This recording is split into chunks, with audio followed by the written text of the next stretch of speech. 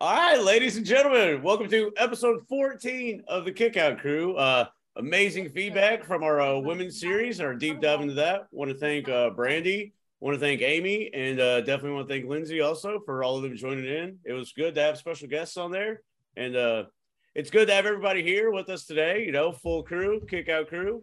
As always, you can follow us on Twitter. You can watch video versions on our YouTube channel, and you can listen at all podcasting platforms. But, you know, that's enough about that bullshit. Today we're, going to talk about some SummerSlam matches. So I'm just going to kick it on over to Brad. Hey, everybody. As you saw on, if you were watching on Twitter, I just got back from vacation in beautiful Ohio. That's where everybody wants to go for a vacation. Something weird happened. Something weird happened when I was in the water. So this, the title of this little story is going to be called Unreasonable Requests. So we're in the lake, Lake Erie. My dad, my sister, me, my wife. We're just kind of floating around talking, taking a leak, you know, because you don't actually go to the bathroom. You actually pee in the lake there. And there's this guy out there on a kayak. That happens a lot. There's jet skis, there's kayaks. And he looks at us and he goes, "Hey, can I ask you guys a favor?" All right. He goes, "I'm going to do 3 rotations. 1, 2, 3. If I get stuck on that third one, will you guys push me up?" Said, yeah, sure. Now we're about 15 to 20 feet from the guy, kind of half paying attention. And so then he does it. 1, 2, and he is really head first in the water. Now, like I said, we are 15 to 20 feet from the guys. Now, that doesn't sound like much, does it? But in the water, it's like running on the moon. We're slow motion. We're like, no! Trying to get this guy. We're going nowhere. He's still there. Finally, he releases himself from, which I guess he could do the whole time. I don't know what we were needed for. And he pops up. He goes, "I'm fine. I'm fine. I'm fine." And then I just said, "That's it, pal. No, we are not part of whatever this is you're doing. Okay, find some new friends that are closer. Where's your family? Where are your friends? We're here drinking in the water. We don't need this kind of stress in our life." Head first into the ground. Felt like a million miles away. So anyway, the trip was great. We had a great time. Just an uneasy moment for all of us. And the guy's fine. I don't even know what this contest is that he's doing with the underwater thing. I guess he's just training. Yeah, no thank you. Unreasonable request. So you stayed sober the whole time? What's that? You stayed sober the whole time? Is that what you were talking about? Yeah, right. That's the thing, yeah. Day drinking. Getting too old for the day drinking, but we still made it through. We powered through. Attaboy. Attaboy. And here we are again. Have a Corona in hand, all right? It's leftover. Oh, jeez. Great story. So fun vacation thing. You just almost let a guy drown. Yeah, well, he let himself almost drown. Yeah, but fun vacation. We do it every year. It's a good time. And I can't wait to go back to work tomorrow. Hell yeah. Woohoo! How was your trip, Adam? Moving Frank. Oh, that was interesting. I ended up doing, he drove the first 8 hours or so, then I drove the next 7, 8 hours, and he drove an hour, then I drove another 3 or 4 hours. It's a straight through shot. We got to New Orleans about 24 hours after we left, so it was interesting. And he actually just left. What time is it? Okay, so he left a little bit this morning. So I mean, he's actually already been back. So it's good to have him close by because he's out there by himself. But I look forward to seeing Frank a whole lot more. We're going to record here later on. So I got a busy day. Nice. Got to see WWE headquarters. That was awesome. Is it big? Is it big? That's what she said. Yep. The headquarters is pretty big too. I was gonna leave that alone, but no, it was great. I enjoyed it. I met his family. His family is the greatest, and actually, his dad is one of the ones that sent me one of the jokes for the week. So I'll get to that later. But y'all go ahead. But it was great. I appreciate you asking. I dig it. Well, good stuff, Brad. Welcome back from vacation. Looked like you and the family had fun, drank the whole time, That's what. Oh, Yeah. yeah. Oh man, good stuff. Well, hey, up next, we'll go to Mike. Mike, what you got going on? Doing good. How you guys doing? So, Amazing. Good, I Mike. didn't go on I didn't do no vacation. I didn't do no 24-hour drive. I just got up and went to work. Lived the perfect life. So, but I do have, since we're doing SummerSlam, I got a couple of SummerSlam facts that I seen. One of them is Hulk Hogan is undefeated at SummerSlam with 6 wins. I didn't know that. Edge. You're losing. You hear him? What? It's like a kung fu movie. Yeah. Mike, we can't hear you, man. I don't think you can hear us either. Every show, somebody has to have this. It's our trademark. We can't hear you, Mike. Oh, I'm back. My bad. Cut, restart. Now we got the Hulk Hogan undefeated, and then after that, Hulk Hogan remains undefeated. I guess he cut off your mic. Well, my bad. I don't know what the fuck's up. Also, I got Edge has the most wins at SummerSlam with 12 out of 14.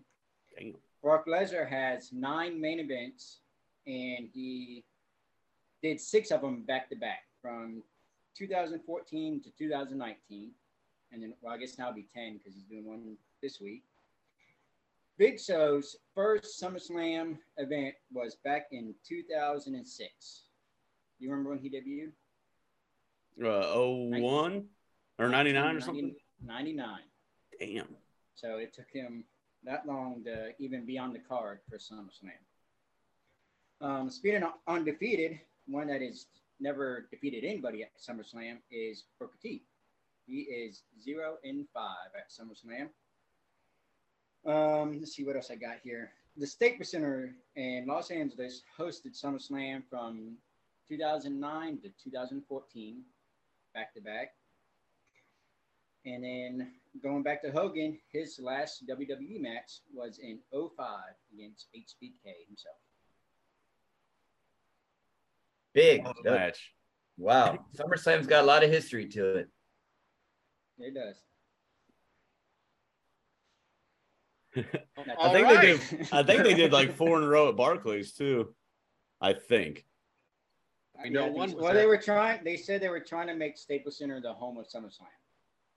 And then it just didn't work. So what made him stop trying? Like they said, we don't want to now. Like we think tried, but we failed. They just Pretty how much. does that work? They were wanting to travel more, I think. I think they were wanting like SummerSlam on that side of the coast, WrestleMania on this side, and then they just decided to run it all up. Yeah. Yeah, I kind of always felt like it was definitely a Western thing. It seemed like that was the home. And then one day, we're going to have it at the Barclays Center. Okay. Right. What's happening in New York? Yeah. So, Well, last year we brought it back to the West Coast in Vegas. Yeah. Definitely. Great show. Great. So shit. What's fun facts? Yeah, a lot of good fun facts there. SummerSlam is, I think SummerSlam ranks as the 3rd best pay-per-view out of the big 4.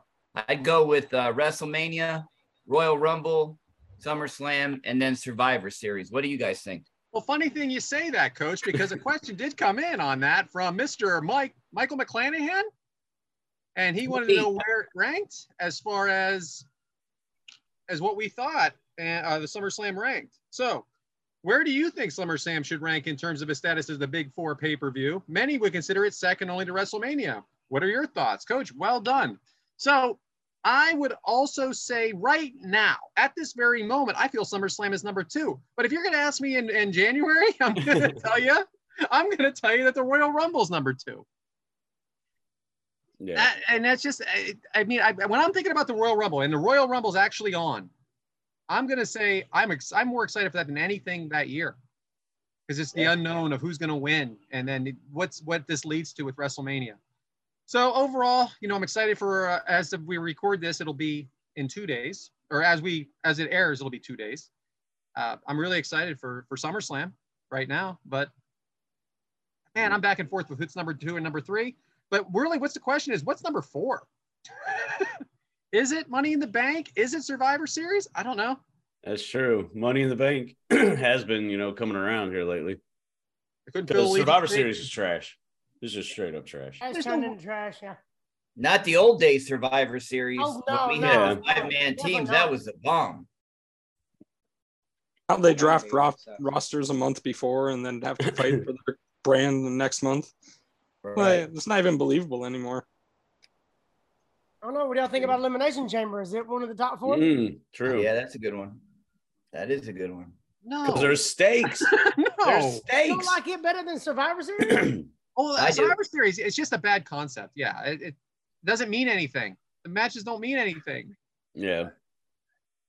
How about they bring back Evolution, the girls' pay-per-view? They only had that once. I think once Triple H brings back Sasha, I think they should do that again. Once Triple H brings back Sasha, is that a teaser? I just think that that's going to happen, and they're gonna push her to the moon. Her and Bailey again when Bailey comes back. Yeah, where the hell is she at? I think you'll see her in 2 days. All right, why do you know so much? I don't know. I think you'll see her in 2 days. I think she'll be the reason why Liv Morgan wins. Mm-hmm. We could go into that a little bit. Vince McMahon just announced his retirement. He did? 77 years of age. Yeah. Yeah, I hadn't Oh my heard. gosh. Breaking news on the Kickout Crew. Damn, All right, breaking- so we all saw. Well, what do we think, guys? Is he gone for good? I think he has to be. Yeah. Maybe not good, but for a I while. don't think it was the way he wanted to go out, but I think he has to now. Devin, were you going to expand on that a little bit? Well, I seen that Triple H was brought back into power as well. And Stephanie McMahon is now the CEO, co-CEO Co-CEO. with Nick Khan. Done. At least allegedly, at least when Vince broke a girl's heart, he paid her off. When Sammy Guevara breaks a girl's heart, he just kicks her to the curb. Boom. Gets another one. I do think 2 CEOs is a bad idea. It's kind of like that old saying about quarterbacks. Like, if you have 2 quarterbacks, you have no quarterbacks. Shout out to the 49ers there, Devin. But yeah, co-CEOs is not good. I'm not going to pretend like I know the inner workings of the WWE, but this Nick Khan, it worries me a lot. And the reason for that is that we've talked about it on this show already. There are people in current storylines the week before that it's a storyline that's been going on for weeks and it's building to something and then they're gone. And not for any other reason other than we don't know why. Like, we obviously know why that, I guess, an NXT star that we all know, Cole Carter, was let go. They said it was for, he failed the drug test. At least we know. But for the most part, it's just someone in a storyline is just being cut. That worries me about this Nick Khan, that he's not even paying attention to what's on the show. But again, I obviously don't know the inner workings of the WWE, but I feel like he's not watching. So I would really like to just see Triple H in charge and be done. It's kind of like with that Parker Bardo guy. They were going to bring him up to with Edge and everybody, and the next thing they know, he's fired. He was let go. Mm-hmm. Yeah. What about Dexter Loomis? He got married like 3 weeks before on the show, and then they show like her like all sad in the locker room because he was cut. Weird. That's weird shit. And they also dropped Max Dupree from that male modeling after 2 weeks. Is that done? Yeah, Done. They got a girl. Yeah, they got a girl, took it over. He's had 3 names on that show already. that concerns me. It's Max it does. Dupree, or however he says it. It was awful. Why? They already changed it once. They changed it again. Yeah. Terrible. We can go down this rabbit hole forever. Oh yeah, I definitely can. But why don't we go ahead and go into that anyway? Because we were going to talk about all of our favorite SummerSlam moments. And it actually came as a question from us from Frank Bruno. What is our favorite SummerSlam moment? Is everybody cool? Ready to go? Yeah. All right. I think I know Devin's, but go ahead, Devin. Actually, well, I kind of have 2. There's the second one that we're covering today in 2018. It was the first one that I was at. But my favorite SummerSlam growing up was 2002 Shawn Michaels versus HBK, Brock Lesnar versus The Rock. I loved that SummerSlam growing up. Nice. Coach, what about you? You're probably going to go old school on us, right? Well, I'm going to give you two, one from the old days and one from the new days. I'll start with the new days first. My son and I went to the Royal Rumble last year at the Raiders Stadium, Allegiant Stadium in Vegas, and to see John Cena and Roman Reigns, I know that's kind of a cheesy match, but to see that with your son, it was awesome to hear John Cena's music one more time, and Roman Reigns. That was a great match. But from my childhood, I'm going to go back to the original. 14-year-old Josh, when he saw the Ultimate Warrior destroy the Honky Tonk Man in like a minute or two and win the Intercontinental Championship in 1988, boy, I popped for that. I'm not a big Warrior fan now, but back in the day, he was second best to Ric Flair. You know, we were all Warrior fans. Well, I don't know about you, Devin. Hold on your rope, buddy. All right, hold on your rope, Devin. You know, at the time, I thought he was the coolest thing in the world. Just the way he came out with so much intensity. I wasn't as concerned with the wrestling. I wasn't at the time. I was just a little kid. But now looking back, yeah, you know, we feel differently about what we liked maybe as a kid. But I get it. I totally get it. What about you, Mike? Well, I had same thing as Devin, the Triple H versus Shawn Michaels match at 02. And also another one, I think it was, might have been 02, 03, when Shane fell off the Titantron. He was going against Steve Blackman. And he did, was it 50, 60 feet fall? That was another good moment that I always remember. Another one, too, there was, which one was it? It was in 03, we had Eddie Guerrero versus Chris Benoit versus Rhino versus Tajiri in a 4-way U.S. title match. I seen that. I was looking up some other stuff and stopped on that match and watched it, and I thought that was a pretty good one. Nice. Who won that match? Eddie Guerrero. Good. Eddie. All right, Bama. Okay, I like all of SummerSlam 2002 because of Kurt Angle, Rey Mysterio, Triple H, Shawn Michaels, Edge versus Eddie Guerrero, and Rock versus Brock. Nice. Hey, James, do you have any opinions on SummerSlam? Let's see.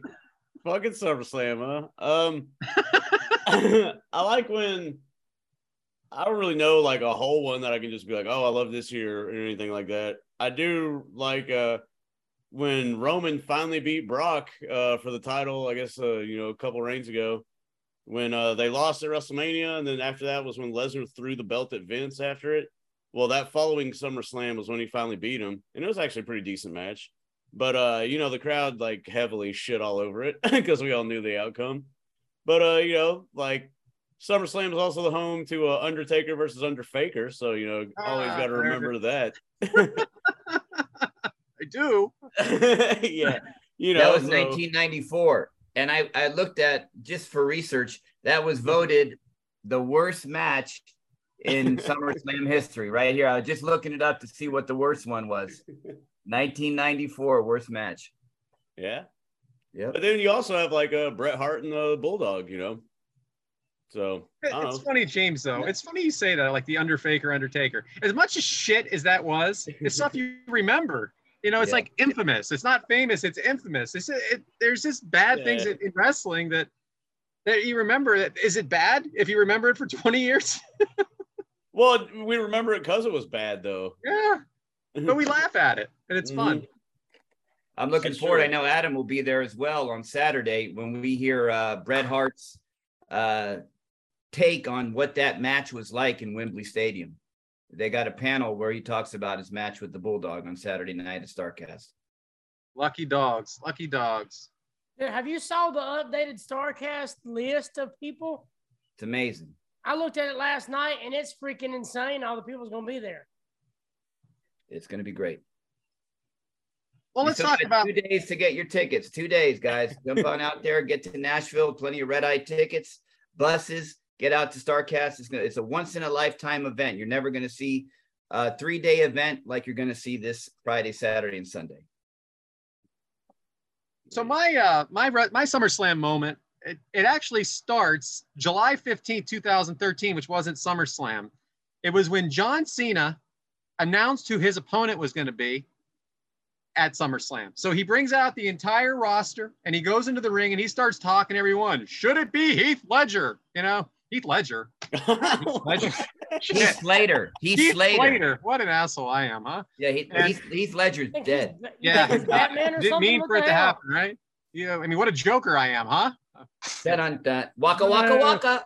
And so then he was talking to Alberto Del Rio, but through the whole thing, everybody's just chanting one thing: yes, yes, yes.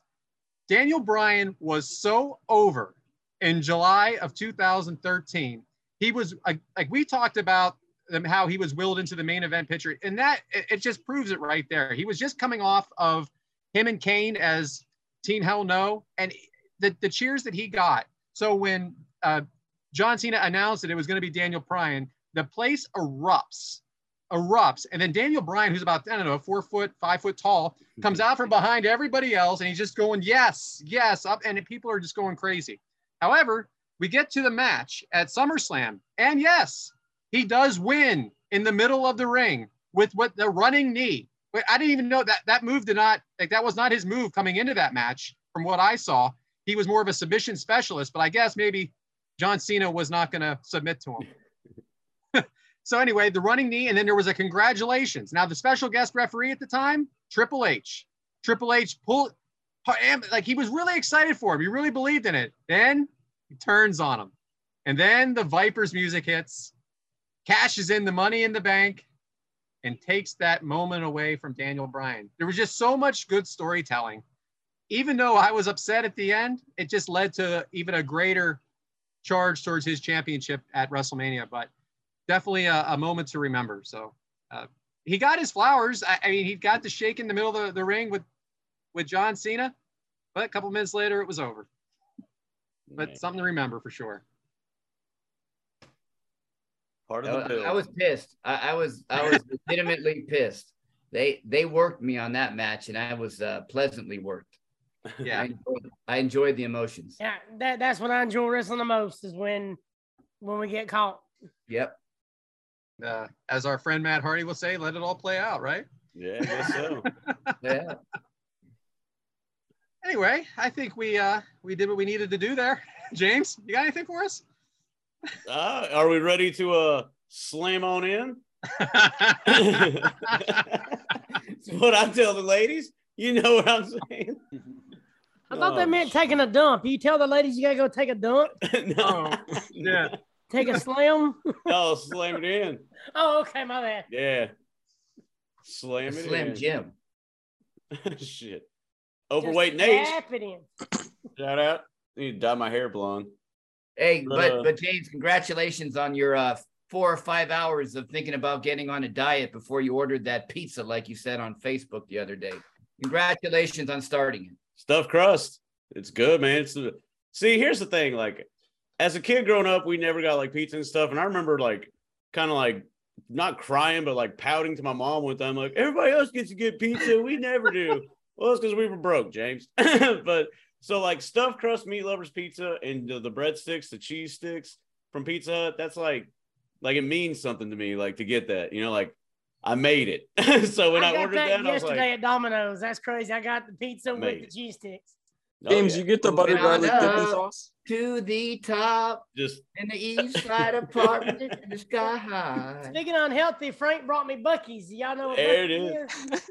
I that's don't. a bomb ass Can you gas explain- station. Can you explain to the Northeast what exactly Buc-ee's is? Oh, it's like a super gas station convenience store on steroids. They got like 100 gas pumps. You can get barbecue, you can get fried chicken, you can get any kind of fudge. You can get like tacos. I mean, it's just like a convenience store. You get t-shirts. You have to go there to really know what it is. Buc-ee's is so amazing. They got like beef. They got 20 foot of beef jerky, like a big wall of just nothing but beef jerky. It's insane. And he brought me 2 things of beef jerky and this box of nothing but fudge, like 6 different kinds of fudge. Holy And they shit. have a mascot. And they have a mascot there you can take a picture with. And apparently we sponsor them. They sponsor us, I mean. Can you get Pepsi Nitro there? I saw that coming. You have to experience it to really understand it, honestly. You really Yeah, do. it's like its own fucking. It's like a Walmart gas station thing. Yeah, they They're got like 100, like humongous. no shit, 100 gas pumps lined up Yeah. all the way down the thing. It's pretty badass. amazing. It's impressive. You walk in there, they're usually really nice, real well kept. Ah, Souvenirs and all kinds of even the knickknacks. bathrooms are nice. Even the bathrooms are something to talk about. It's insane.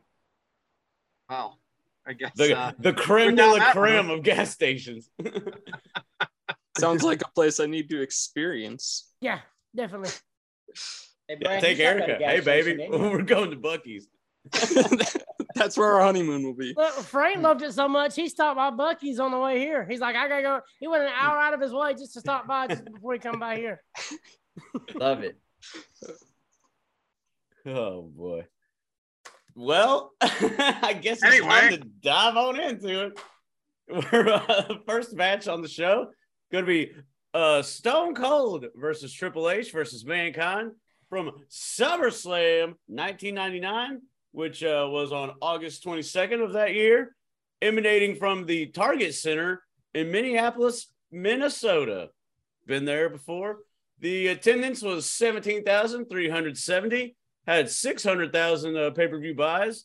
This match is a 16:23, so roughly 16 and a half minutes. And Meltzer gave it 3 3/4 stars. But that's just the little intro to the match. I'm going to kick it over to Mike to tell us how we got here. Well, this match had, believe it or not, 5 number one contender matches in it altogether. It started off at the pay-per-view before, fully loaded. It was Triple H versus The Rock in a strap match, which Triple H won. The next night, Taker came out, demanded a rematch against Austin because Austin beat him at that same pay-per-view. And he wanted a rematch for the title. Triple H said no because he was the number one contender. Well, after some roundabouts, there was a number one contenders match made on Raw. It was Triple H versus Undertaker versus China. China ended up winning that match from Austin's help. He was knocked out earlier on in the night with a concrete brick upside the head, fell down some steps, came back an hour later and whooped some ass. So, Yep, he is. You're out again. he's already Nah. kind of low too. Well, I can't hear him anyway. You're Sorry. He's talking about China and how China won I got Coach. number I one got- Number contender contender. match. There you go. He's back. Okay, I'm sorry. So where am I? Where was I at? Number one contender. How the hell do we match. know? You were talking for another 30 seconds. Well, I didn't know where I was at. All right. Anyways, Triple H versus Undertaker versus China, which China won with Austin's help. The next week we had Triple H versus China for a number one contenders match, and China won that one with Mankind's help. And then he said he wanted a shot at it, so that same night it was Mankind versus China in a number one contenders match. Mankind won that one. So then they made another one where it was Mankind versus Triple H, made by Shane, and this one came in a double pin with Shane and Shawn Michaels as the referee. Linda McMahon then came out and made it a triple threat match.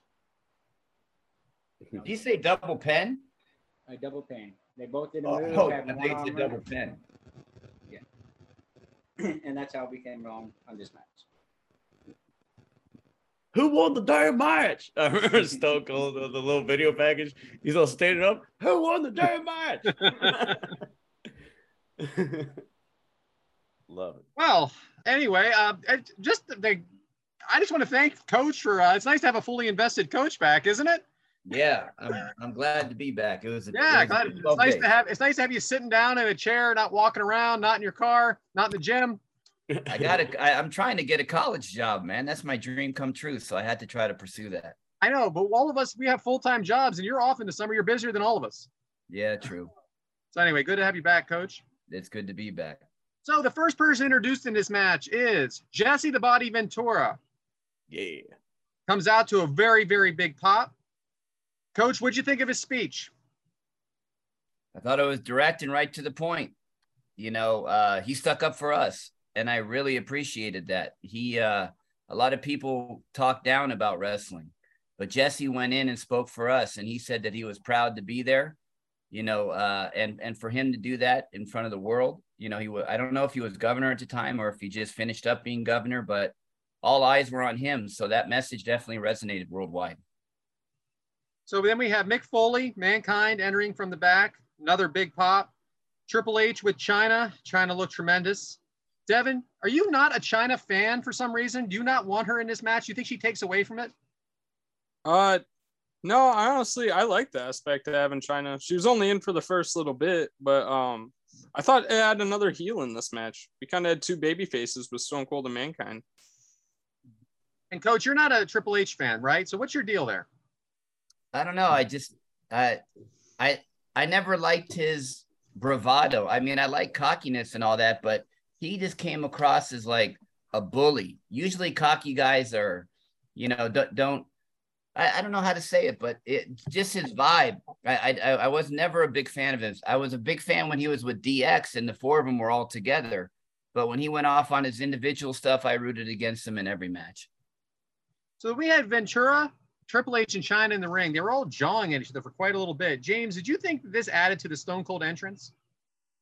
I was wondering if they were gonna, you know, like kind of do that. You think that's what it was, to kind of get everybody like focused on them, and then all of a sudden, whoosh, you know, because place erupts, man, every time, dude. There ain't nothing like that glass shatter.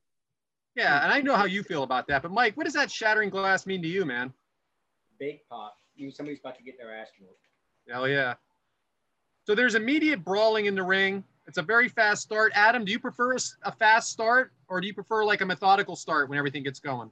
In a one-on-one match, I prefer more methodical, but when you got 3 or more people, like at this triple threat match, I prefer a quick start. That way you're trying to hurry and get over quick, trying to kind of surprise the other person, so you can just get it over with quick. I mean, because when there's 3 people in there, it just gets kind of wonky sometimes. So get it started, get that quick win if you can. If not, start beating the hell out of each other.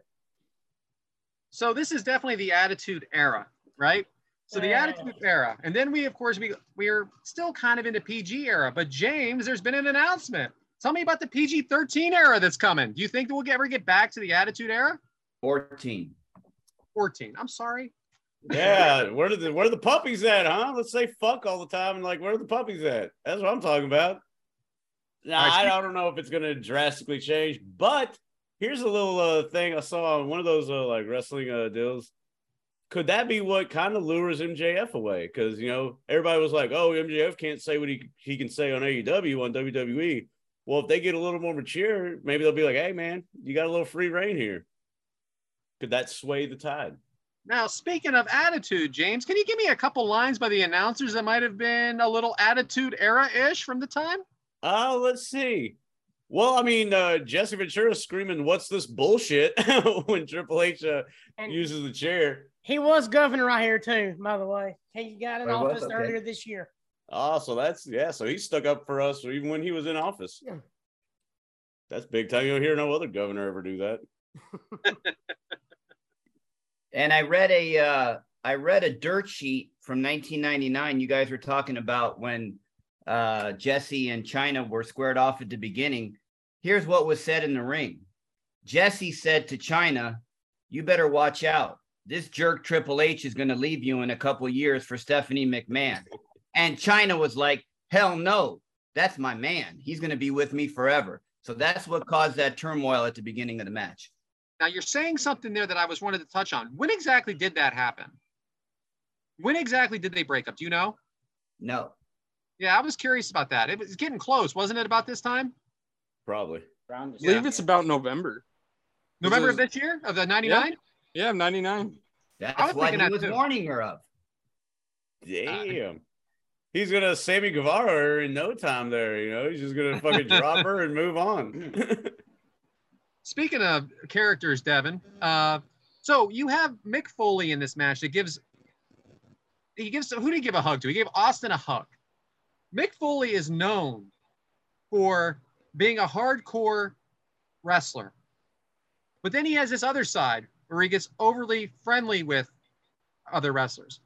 Is there ever been a more unique character? Has anybody ever been able to pull that off better than him?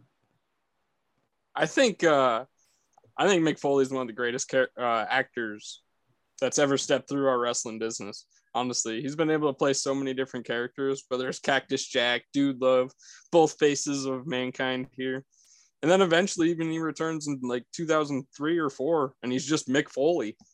Like the man's been able to do so much, and he's so creative. I can't think of anyone else like him. That he is, and he's got a podcast almost as long as ours. So go figure. Hey, Mike, now is the time, buddy. This is a triple threat match, Mike. So what does that mean? We don't know what the fuck the rules are, do we? All right, no. I'm still not sure. Right, so we actually have heads being smashed on the outside, suplexes on the outside, but then Stone Cold gets hit with a chair against his knee. What are the rules of this match, Mike? Tell me what's going on. They are Jesse's rules. There was low blows and everything too. Yeah. It was Jesse's way. He wanted the pin inside the ring, and he didn't want Triple H using a chair. He was all against Triple H. So absolutely frustrating to me, though. Absolutely frustrating. That's all I got was I even like watching throughout the pay-per-view, like the little segments he did. All he kept saying is the pin will happen in the ring. All right. So. Mandible Claw, Adam. Is that a good move? Do you like it? If it's done right, it is, because have you ever taken 2 fingers and pushed down on your tongue? Hurts like hell. He means business when he gets that sock on that right hand. Quote JR. So Jesse ejects China. Another confusion with the rules for me. But it gets a huge pop. And I wrote here again, can someone explain to me what the fucking rules are? He hit the head off the gate, off the post, onto the mat. Head on the announcer's table. Adam, again, I want to go back to you real quick on this. That head shot to the announce table. Why do they do this? Because it never looks like they're actually hitting their head. Is there a better angle we could be going with here?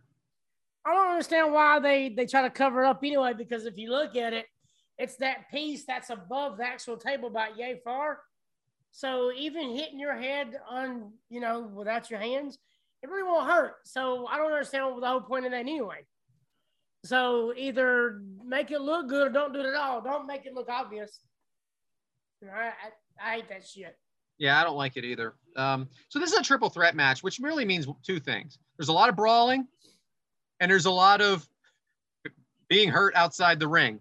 So again, Triple H working Austin's leg. Triple H and Mankind stomping Austin, taking turns. Crowd gets upset. Mankind takes a bump on the outside of the floor. Devin, do you think that even though he's taking these bumps, he's doing a lot less risks than he used to? Mankind, that is. Yeah, because just the way he's taking the bump is less. He's putting his feet under him, or he's like putting his arm down under him. When he was first taking them in his younger days, he was taking them flat back on the floor. And also at this era, like WWF's kind of got those fatter mats on the outside where they used to just have concrete or nothing on the outside. So he's definitely taking them a little bit safer in this match. So then we have, what do you think of Mankind's style, Coach, of wrestling? If you take away the hardcore part of it, what do you think of his actual style?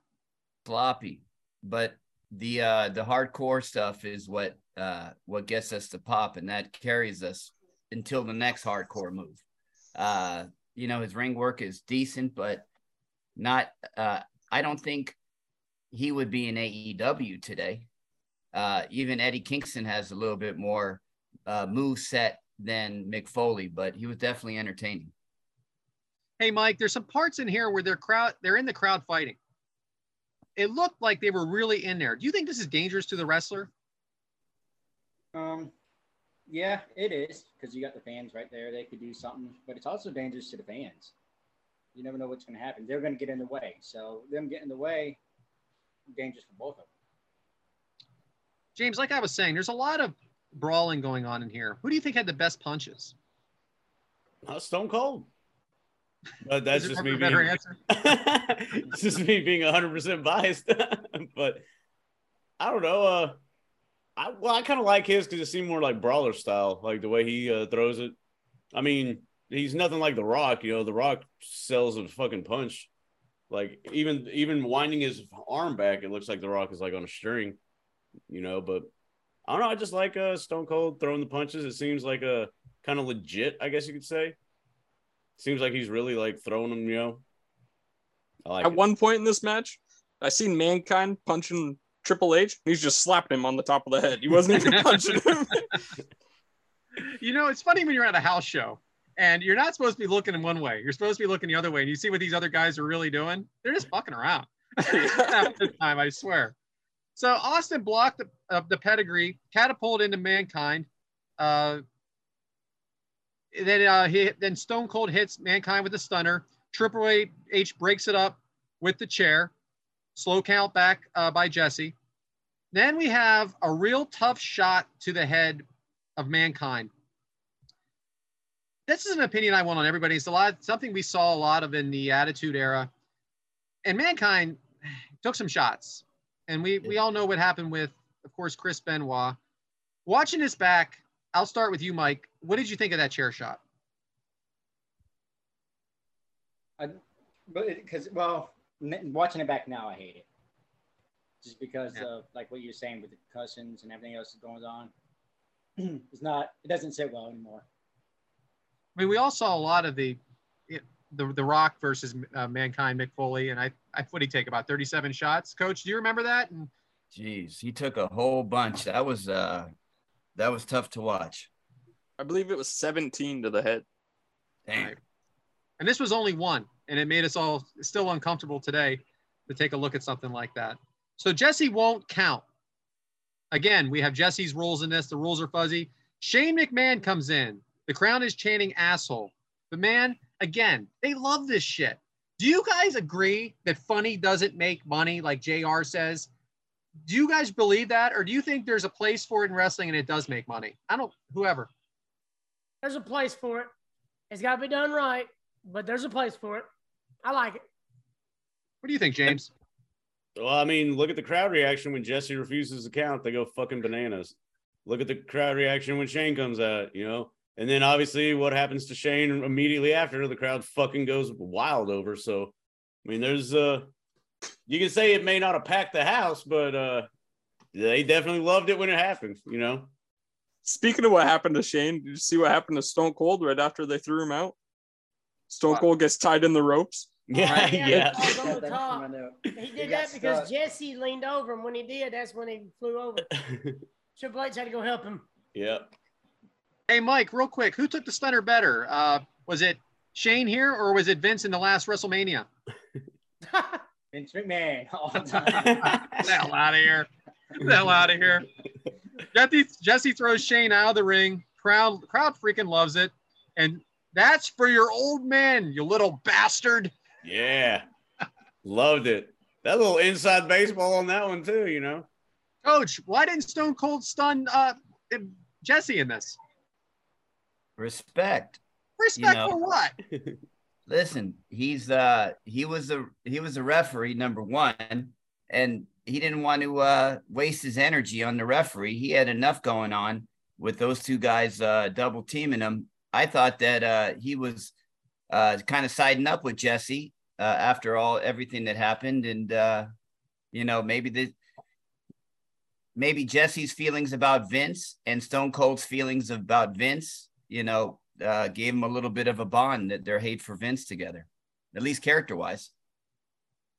Hey, Adam, if anybody brought a sock into the ring and tried to give you a mandible claw with it, what would you do? Depends how much I'm getting paid. So Mr. Socko makes an appearance, and he gives a double mandible claw or Mankind, again, pronouns, to Austin and Triple H. Jesse, whatever. There's a stunner to Triple H, broken up by Mankind. Pedigree to Austin. Adam, what do you think of the pedigree as a move? If it's done right, and the only thing I don't like about it is when they feed for it and they're automatically giving their arms to Triple H. That drives me insane. I mean, that just looks too choreographed to me. As far as the move itself, because I'm rewatching the match as we're talking, and if you'll notice, every now and then, like Kane was bad about it. He would feed his arms up to Triple H before he would even reach for him for the pedigree. So as long as they don't do that, I like the move. But if they're automatically giving the arms when Triple H is just standing there, I don't like it. It just makes it look bad. And then we had a double arm DDT to Austin and Mankind with the win. Did we think, James, did you think that the end was too abrupt? It was a little quick, but I mean, I think after the stunner to Shane, you know, the crowd just lost their mind on that. So to kind of have that quick end may have been, you know, just, hey, we're just going to catch him after the hot spot, you know? I don't know. Well, I'm a Mankind guy. I was happy with the way it ended. I didn't remember, as most of the stuff that we watched back. And then Jesse and Mankind leaving together. Let me ask you, Brad. Let me ask you a question. As someone that was a Mick Foley fan, did you find it disrespectful that he didn't get his moment in the ring at the end and they totally diverted? He just kind of walked out and they went right back to Stone Cold and Triple H when it was his moment to win the world championship. Coach, you know, we've talked about similar situations here, like with Asuka last week with the Royal Rumble. And it's just, to me, I'm numb to it because it's what I feel like WWE does. They give you the moment, then they take it away and they move on to their next story. At least most of the time, you know, a few places where maybe that doesn't happen, maybe at the end of a WrestleMania is maybe the only time that might not happen. So I'm numb to it. I'm very numb to it because, I mean, I was going to get into the Triple H with the chairs after the match. And Austin, as JR said, was left for dead.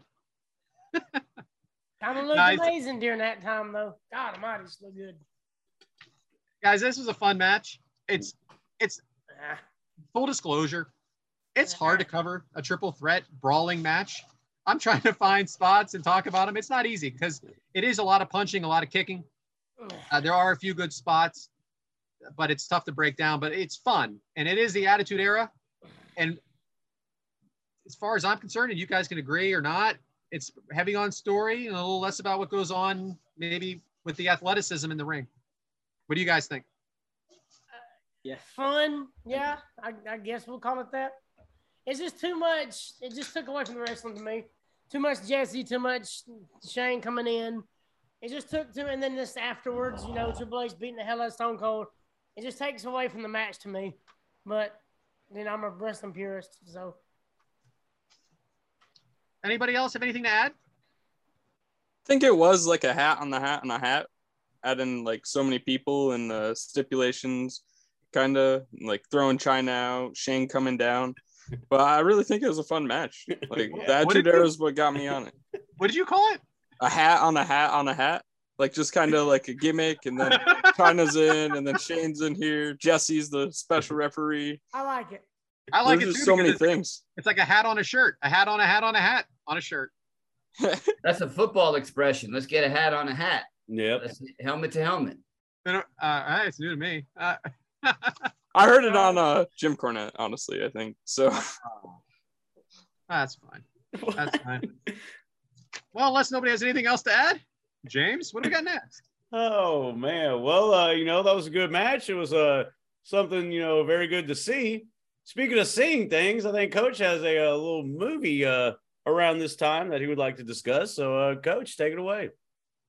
Yeah, guys, I know a lot of people do movie segments, but we're gonna put our own spin on movie segments because we have Devin, we have different people in different genres of their life. Maybe they caught it on DVD, maybe they watched it in 1999. But today's movie that we're gonna feature was probably one of the #1 smash hits of 1999, and that was Blair Witch Project. Have any of you guys seen that movie? I have. Yes. Yes. Now, Blair Witch Project was the very first movie that kind of created a horror genre where they worked the crowd, where they said they found this hidden VHS tape that nobody else has ever heard of. So when people went in 1999, we honestly believed that this was some tape from the woods, and everybody was freaked out. An interesting story, I took my wife to go see that, and she couldn't even sleep that night. She was so scared. Another interesting thing about the Blair Witch Project was they only filmed for 20 hours. Now, most motion picture productions takes months and months and months. They filmed it in 20 hours and only had a budget of $250,000. Now, after it was all said and done, they grossed $276 million. So Blair Witch Project was one of the top 10 grossing films based on their budget to how much they made. So for this 88-minute movie created hits like Paranormal Activity and other such horror movies as that. What did you guys think of the Blair Witch Project? I thought it was cool. I liked it. Yeah. Did it remind you of your backyard? Yeah, doing it in the backyard. I can do it right now.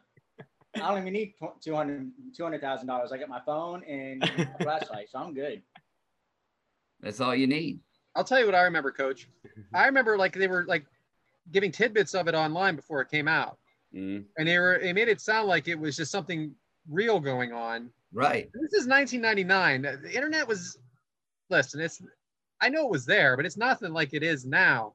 And it was a very unique and ahead of its time way of putting out their movie and getting people invested. And like you said, nothing actually happens in the movie. Nothing. Like you don't know anything. Like you don't know. You just know that something bad happened, but you don't know what. So it was like they tried. I don't think they have found anything close to that. I know they've tried to recreate it. Like I know you mentioned Paranormal Activity. I know that was a popular movie as well. But it's nothing like the first time, like they always say, huh? Nothing like the first time. I like the handy cam aspect of it, and it's like not professional. It's like shaky, sometimes grainy, I like that aspect of it. And they did make it look like you found archival footage. They would put out like missing posters and all that shit. Like you said, man, it worked the crowd. And it did start that like first person or like archival type of horror genre that, it's been copied ever since, but low budget, a lot of money. A lot of money, low budget, a lot of money. Check it out. You can probably catch it on any of your streaming platforms, but Blair Witch Project, they had a couple sequels after that, but like you guys said, nothing's the same as the original. Next week, we'll be pulling out a new film. And if any of our listeners have any ideas of some movies that they would like us to take a look at, drop it on Twitter or Instagram and let us know. And we'll take a look at that movie because this is going to be a weekly segment. So movies of the generation, I know it's been done by a lot, but we're going to have a new perspective here on the Kick Out Crew. Thanks, guys. I like it. Coach, love it, man. Love it. I feel like watching that right now, actually. I know. I remember seeing it in theaters for the first time, like tripped out. Yeah, right? I've never seen it, but I remember in like 2003, 2004 when SmackDown was on UPN. And I remember they showed like commercials for it all the time because it was airing after SmackDown. My mom always sent me right to bed. Like, you're not watching this. But... Wait a minute. Wait. You were 2 when this came out, right? Yeah. When I was like 5 or 6, it was on SmackDown. After SmackDown. I'm so scared. 2 years old. I get older in every episode. Huh? Yeah, that was awesome, Coach. Thanks. Oh, what are we doing now, James? I don't even know. This outline is out of line. It looks like, I don't know. We could check in with Adam, see what Adam's been rocking up to, see how, the journey has been for him. Like Coach brought up earlier, I helped Frank Bruno. We did a drive straight from Providence, Rhode Island, straight to New Orleans, Louisiana, in a 10-foot U-Haul. And we stopped just for gas and food. And damn you, Frank, he's got me hooked on Dunkin' Donuts coffee now. Like the iced coffee. We don't have one around here. The closest one around here is like 45 minutes away. So I have to either find something at a gas station that's close to it or something that's in a can.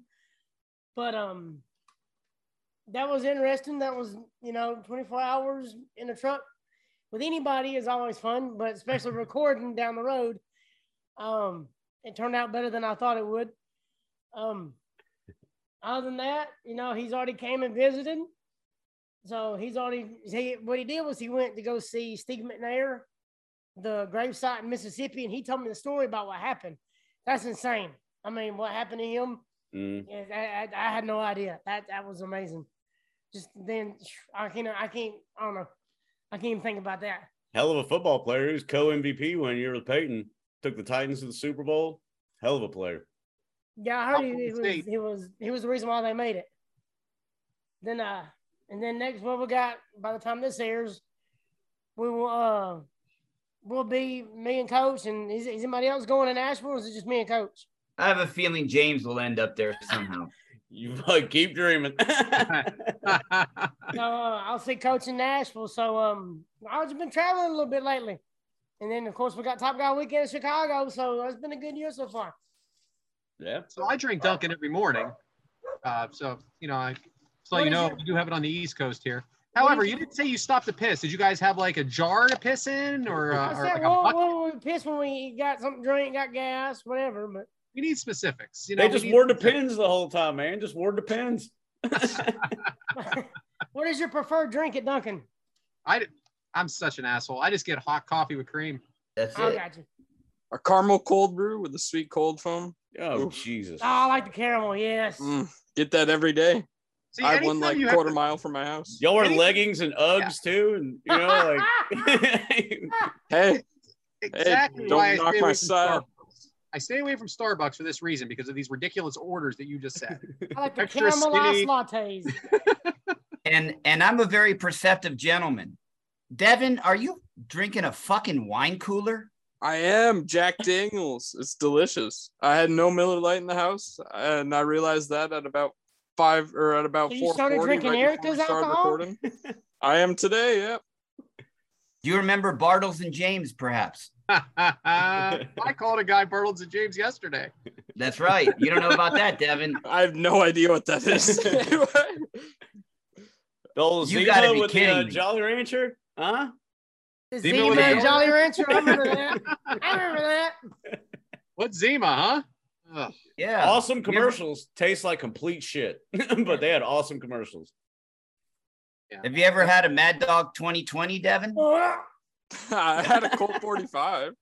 That is Those not are the good. same thing. I don't know what a Not the Mad same thing. Dog 20. I had a Rolling Yeah, Rock. you gotta get one for next show. Mad What about Dog, a still still make it. reserved to 11? They make it. they still They make don't make Night Train or Cisco anymore, but What they about still Boone's make. Farm? Who likes Yeah, they Boone's make that. Farm here, huh? Look Well, at you Mike know, over the dry county that I lived in, when we would go and get beer, we would buy a bottle of Boone's Farm, me and Jesse, and we'd drink it on the way back. You know, responsibly. there. Responsibly, of That still course. That's still reserved to 11. You'd get like a 4-pack for $3. Steel Yeah, Reserve good is shit, pal. gross. Good shit. I didn't like Mad Dog though. That grape, you tasted that for days. You tasted that for days. Hey, since we're talking about drinking, James, did anyone win your $100 last week? From my knowledge, no, but there were a lot of great answers. What was Well, the that's beer you part were very, drinking? very creative on the answers. You weren't drinking, right? You weren't No. drinking last night. And I'm not drinking today either. Powerade, sugar free. It's the best one. Come on, kayfabe, man. Kayfabe. We're all drinking. Yeah, yeah. Except Don't worry, Adam. I'll be back on the. I'll be Except back for on the Adam. train. Adam's never not drinks. drinking. I got Adam it. won't drink. That's good. You're better off. You are better off. Love it. Anyway. Yeah, thanks for the feedback on my question. There were a lot of interesting alcohol takes from people. What was the best beer they said? Best? Probably Well, I mean, Lane and Kugel like the may have been weirdest. the The best. weirdest. Oh, they were. I got Bartles and James. I got all kinds of colorful answers on that. But Lane and Kugel was really good. Obviously, Natty Light was like 5 replies to it. Well, that's because you're sponsored by him. Hell yeah, need to be. Shout out to Natty Light. That'd be Mm. pretty generous of you if you were drinking a Natty Light and someone gets Natty Light, because that's what you drank. Yeah, We should all have Natty Lights next episode. we should all have Natty Lights next episode. I agree, Devin. Speaking of We'll have, Natty a lot of Light, cold people throwing up every sip they take. speaking of Natty Light, how were those pictures of Natalia and her family this week? Oh, damn. Yep. All the way live. Roll Tide. Yeah. Jenny, is that the other one's name? I don't know, but JR sure knows it. Ain't that the truth? I didn't know she had a name. I thought, well, never mind. Right. I know what It I was want her on the last picture, name to I'd be. say I'll tell you too. that much. I'll change that last name tomorrow. Woo! Roll Tide on that Yeah, one. definitely. They're on a roll. All right. Well, interesting stuff as always. We'll kick it over to Devin. Devin, you got anything interesting happening this week? This week? No, not really. But I had a topic for this show. My topic is actually about this second show that we're covering, the SummerSlam 2018. It was the first ever pay-per-view that I went to. First ever actually televised WWE event ever. I just thought it was really fun. It was my first ever trip. I went to that SummerSlam and then the Raw and the SmackDown after.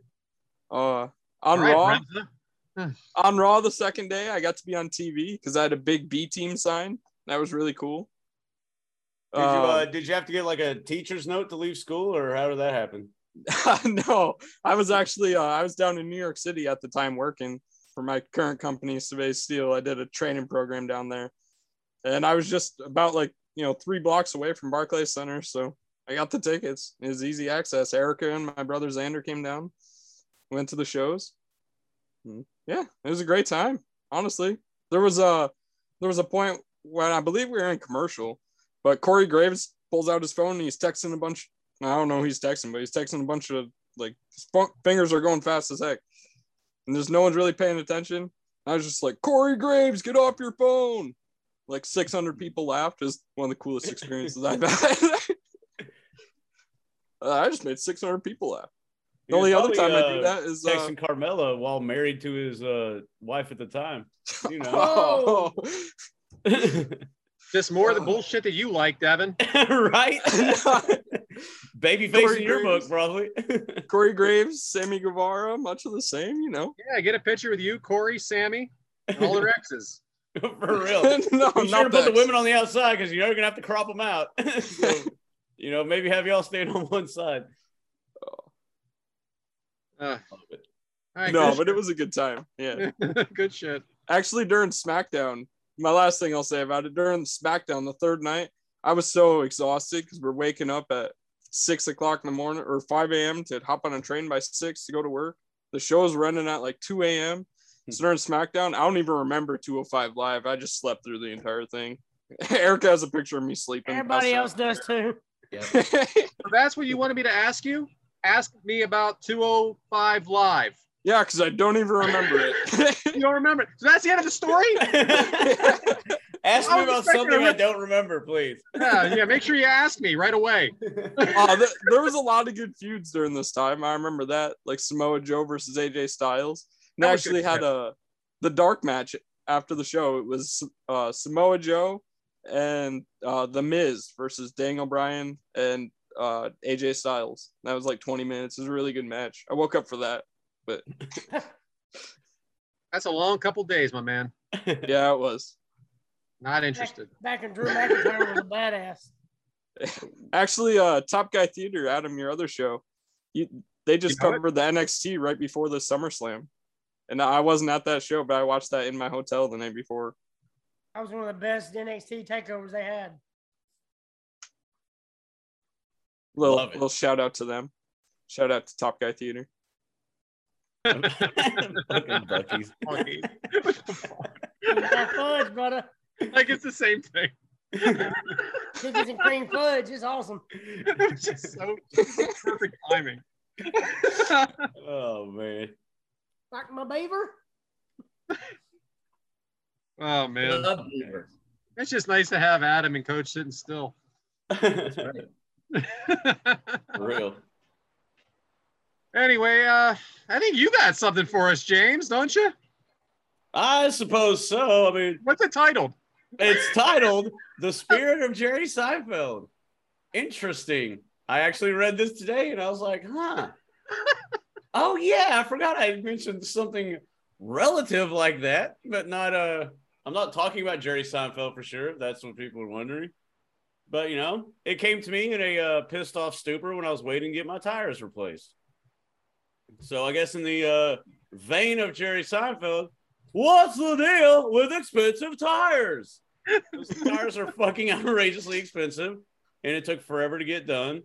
It's been a hell of a week, man. Really expensive. That was a very expensive day.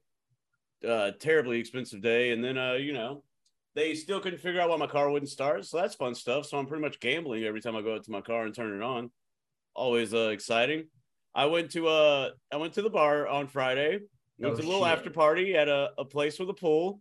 You know, we're having a great time. And I was like, hey, I'm going to jump in one last time before we leave. Jump in, bam, contacts fly out. So I'm going to be wearing these glasses for the foreseeable future, you know. And then as we were going to leave, my buddy and his girlfriend got into an argument as we were leaving. And he's like, well, I'm staying. And she's like, what? You're going? And I'm like, and there I am just like, hey, do I still get a ride? Do I need to book an Uber? You know, so like, yeah, just a day in the life, man. Day in the life. I have definitely been in that situation you're talking about. What time of night was this, by the way, that the pool jump? It was probably around like 4 or 5 in the morning. Ah, that's awesome. You jumping in the pool at 4 or 5 in the morning. Yeah, man. Getting a ride home, maybe. I mean, I'm living a nature boy lifestyle, if you know what I'm saying, like overweight Nate. So, yeah, I think we titled it Overweight Nate. I'm going to grow my hair or dye my hair blonde, and you know, I got a little attire I can strut around in and just be overweight Nate. So, wear that belt. You want to give a special shout out to my main man Sorensen? You know, it's his story to tell, but obviously want to give a thank you to him. Generous dude. He is a generous guy for sure. I guess you keep talking. Go ahead. Well, I mean, enough about, you know, that. We can woo on over to what Devin was talking about. And it's SummerSlam 2018. And our next match that we're covering is Dolph Ziggler versus Seth Rollins. It took place August 19th, 2018 from the Barclays Center in Brooklyn. Love that. You know, Jay-Z had a very intricate part of that being established and built. So always love the Barclays Center, you know, but fuck everything else about the North. Ha, I'm just kidding. But the attendance is 16,169. And some of that was Devin and his peeps. So that's awesome. The match length was pretty much 22 minutes. And the Meltzer gave it 3 3/4 stars. But enough about that bullshit. Since you were in attendance, Devin, how did we get here? Yeah, this was actually a fantastic buildup. I really enjoyed this whole feud between Seth Rollins and Dolph Ziggler. It started back on June 18th, actually a Monday Night Raw after the Money in the Bank, where Seth Rollins successfully defended the Intercontinental title against Elias. The next night, he issued an open challenge for anyone to answer to challenge him for the Intercontinental title. That was answered by Drew McIntyre and Dolph Ziggler. They weren't really sure. The commentary wasn't really sure who was going to answer it, but Dolph Ziggler ended up answering and winning the title that very night. The following week on Raw, Seth Rollins issued his rematch clause. And during that match, Drew McIntyre got involved and Seth Rollins won by disqualification. And that kind of led up to their 30-minute Iron Man match at Extreme Rules. This was a couple weeks later after that. Dolph Ziggler retained in overtime, actually. Drew McIntyre again interfered to help him get the upper hand and defeat Seth Rollins. Then the next few weeks, Seth Rollins went on a PR tour in China, so he wasn't on Raw for a couple weeks. And the final week, right before Raw, the general manager at the time, Kurt Angle, said that there was going to be a contract signing between Dolph Ziggler and Seth Rollins. And Dolph Ziggler kept screaming, if Seth Rollins doesn't show up tonight, then the match is going to be off. I'm going to win by forfeit. So it built up the entire show. The contract signing was at 10:50, 10 minutes left in the show. Dolph Ziggler's cutting the hell of a promo, just saying how him and Drew McIntyre are the best, how he's going to take this title to new heights. And then just as Dolph Ziggler signs the contract and passes it back over to Kurt Angle, Seth Rollins' music hits, but Seth Rollins was not alone. Dolph Ziggler pointed out in the contract that Seth was allowed to have someone by his side. And just then, the returning Dean Ambrose comes back to the WWE. Dean Ambrose and Seth Rollins hit the ring, beat the crap out of Drew McIntyre. Dolph Ziggler left his man alone. They hit the Dirty Deeds at the time, and the curb stomp, and then yeah, all my guys fell over. But that kind of led up to this. Seth Rollins signs the contract, gives it back to Kurt Angle, and then we're here to start SummerSlam. Seth Rollins to that excitement. I love the excitement, Devin. That is excitement, man. You like this match. You like this build-up. You're a happy man. I did. I love this. I love the whole show. And when we said that we were covering this, I was just so excited to go back. And, I watched a couple Raws right before this pay-per-view just to get the story back. But I saw the exclamation points in the group text, so I know how excited you were. So, real before this match gets started, though, guys, I have to say they announced they showed the Spanish announce team, and then they showed the German announce team, and then they speak German. You don't understand a word of it except for SummerSlam, right? Is SummerSlam not a German word? Like you can't. I can understand him saying Dolph Ziggler in English, but Summer and Slam, nope, English. I just thought that was funny. I don't know why. I'm alone. Anyway, so we have an entrance there from Dean Ambrose. And you said you had goosebumps, right, Devin? Oh, I did when he returned. And then we have, of course, Seth that comes in right after him. Now, the announce team for this is, what is it, James? Huh? You know the announce team? team? Are you asking me who it is? You know? I know who one of them Yeah, we is. got Coachman. The coach. Yeah. I was obviously out of wrestling for a lot of his run in wrestling, but since his Zoom with us at Ad Free Shows, his last wrestling interview ever, ever since I've gone back and seen him on commentary, I have a newfound respect for him because that Zoom, his last interview ever on adfreeshows.com, was very insightful and really entertaining. And I respect him a lot more after that. So we have Seth in the blue and gold. Coach, is this your favorite version of Seth Rollins? No, this one right now. I like the one that we have right now. I know that not many people like it, but I like that laugh. I like the obnoxiousness. I like them right now. Yeah, I agree. I think whatever version, except for one. No more Monday Night Messiah, please. That was hard, man. That was hard to watch. So we have a Dolph Ziggler entrance, and he is with Mike's boyfriend, Drew McIntyre. Shout out, right, Mike? So That's a callback. Yeah, because he is Scottish, right, Mike? So, but Mike, this isn't the first person that Dolph Ziggler has brought out with him. Is he? I'm not talking about in the ring now. I'm talking about the rub, bringing him out. Is he a star maker? I think so. I mean, even in the ring against his opponents, he can make stars. I think back, and I think of another special guy that we talked about last week, Big E. And to me, like, the guy just makes whoever he is around in any capacity better. So let's talk about the ring gear, Devin, of Dolph Ziggler. Is that a callback to anybody in particular? It just reminded me of Rick Rude, to be honest. That championship, the tights, the whole getup remind me of the Marvelous one. So guys, just if you ever are listening to Ad-Free Shows, any of Conrad Thompson's podcasts, and you submit a question, if you put the name Rick Rude in there, your question will get asked. Just a little little something out there for you guys if you ever want to hear your name called. So, but James, I had a question about Dean Ambrose in this. Mm-hmm. Did he look happy to you? And was he long for this world? Nah, he didn't look pleased. And it did just kind of seem monotonous of them being there. I mean, maybe he was supposed to look that way, like to intimidate Drew from interfering and all that stuff, but he just kind of like going through the motion type thing. Like, yeah. I'm here for the payday. 5 months after this. He was gone 5 months later. Well, and that was before they ruined him on the way out, that stupid gas mask shit and all that stuff. Well, if I can kind of spoiler alert for the next night on Raw, they didn't even have a exciting show. It was just Dean Ambrose versus Drew McIntyre, not even like displayed or anything. It was like the second match on the show. Oh, that's the death match. Yeah, it's not even built up. Yeah, to me it looked like he was ready to leave, but also he doesn't ever look happy. It's not like he's this guy like, hey, happy to be here in AEW. No, he doesn't do that either. But like I was saying about Dolph Ziggler, he always looks great in the ring gear.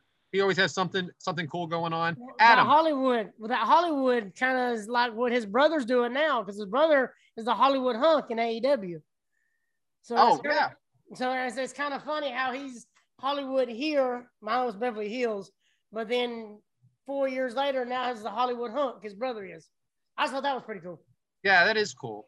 Adam, but how good of a seller is Dolph Ziggler? Oh, Jesus Christ. Dolph Ziggler, Seth Rollins, both are the top 5 sellers in WWE right now. Probably top 3 behind AJ Styles. I mean, they're the best sellers. Anytime, and the way they're using Ziggler now pisses me off. He shouldn't be in a tag team, which, I mean, don't get me wrong, I love Bobby Roode. He shouldn't be in a tag team either. They should be 2 top-tier guys, and they're just not using them right. Using Ziggler to go back to NXT a few months ago was awesome, because that kind of builds up a couple of guys, but then after that, they ain't done nothing else with him. Well, if you actually watch recently, and I know some of us, I had a tough time watching last week, of course. No one wanted to watch wrestling with me, go figure. But they have got Ziggler back into the picture with this Money in the Bank now, again, with Theory. And it looks like he may have a face turn, but he may tease me as well with that. And I tell you what, he is still, you think he's a mid-card guy, but then you see the reaction he gets from people, and it seems like he can do whatever he wants in this great sport, huh? Anyway, so Coach, I was going to ask you though, do you think he's a big personality? Dolph Ziggler? Yeah. Yes. I most definitely do. I wish that he was maybe 4 or 5 inches taller.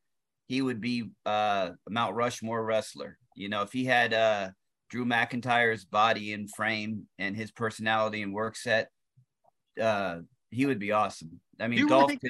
You think that's what holds him back, is his size? I do, especially when you're in WWE for that many years. They tend to go with size over the smaller guys. I think he would have had even a bigger push if he was bigger and more swole. So we have a slow start with the moves, because it looks like it's more about everybody, the story around it. So it takes some time. Ziggler keeps leaving the ring. And do you think this helps the match, Adam, when he keeps leaving the ring and working the crowd? Well, see, it's a heel thing. That's what heels do. They, after a couple of moves, they powder and reset. I mean, it just kind of builds anticipation for the match. So as long as he don't do it too much, I think it's okay. If he, he only does it a couple of times. But as long as he don't do it too many times, I think it's okay. Mike, you agree? Yeah. You, as a fan, see, I mean, when I looked at Adam, I look at him as it's something he might be doing. As a fan, does it irritate you? I don't know. I mean, yeah. Gotcha. So Ziggler, I'm sorry, go ahead. That was a great answer, Mike. Ziggler been around.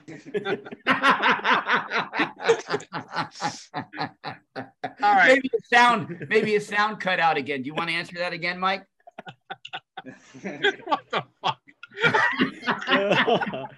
All right. Man. I love you. I love you more. Ziggler been around your whole wrestling career, Devin?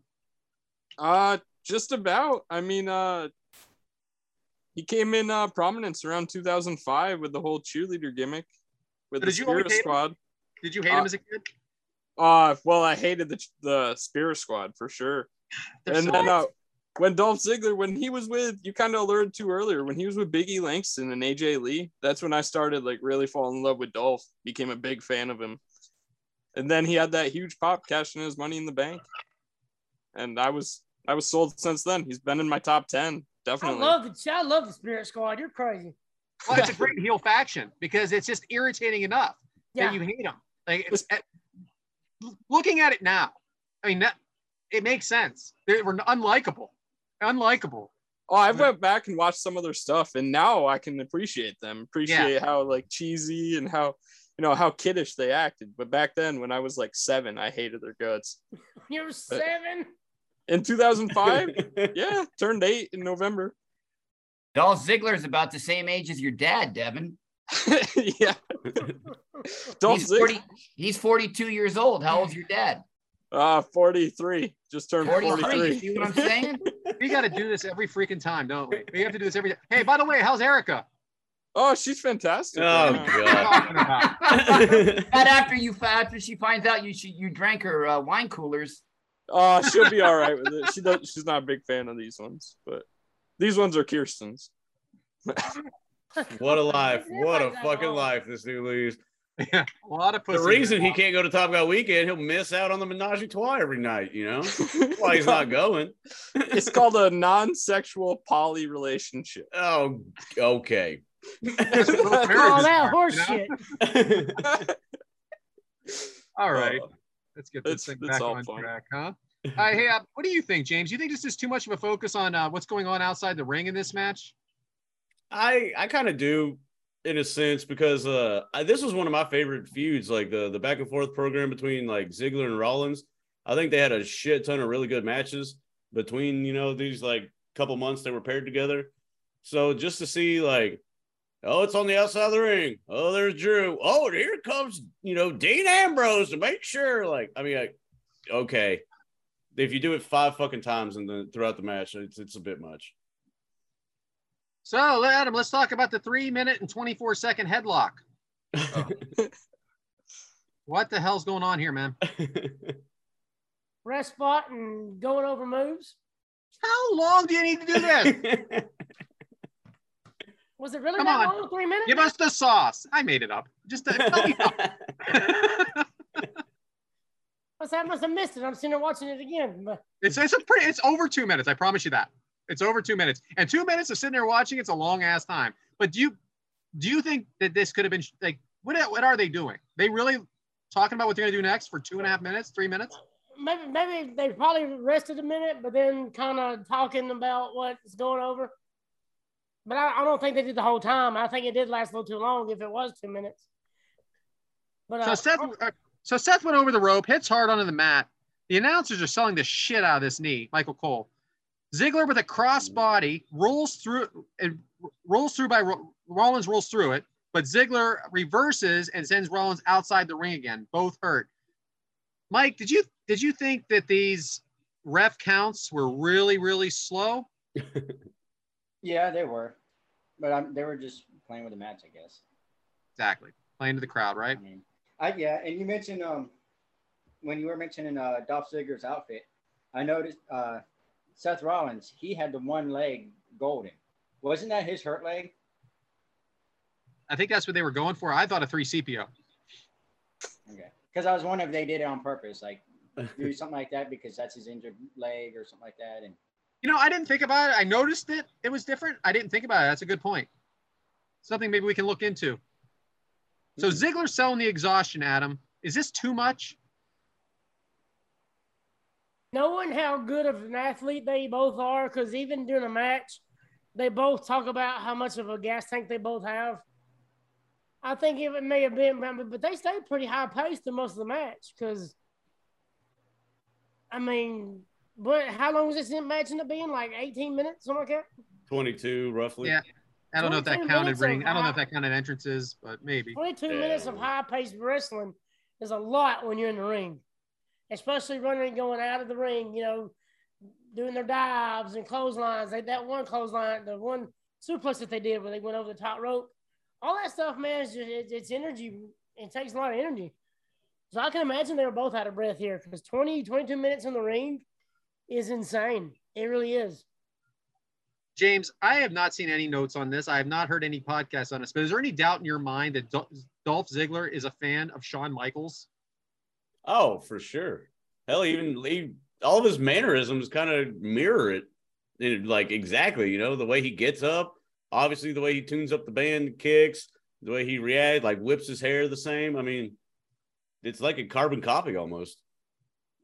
Did anybody throughout their wrestling fandom think that Dolph and Shawn were stupid to smack their foot before they did the super kick because it's going to signal the opponent that it's coming? I mean, did anybody ever think that? I always and Seth, you know, stomps his foot, you know, and they're burn it down. And Drew McIntyre, 1, 2, 3. Yeah. They're tuning up the band.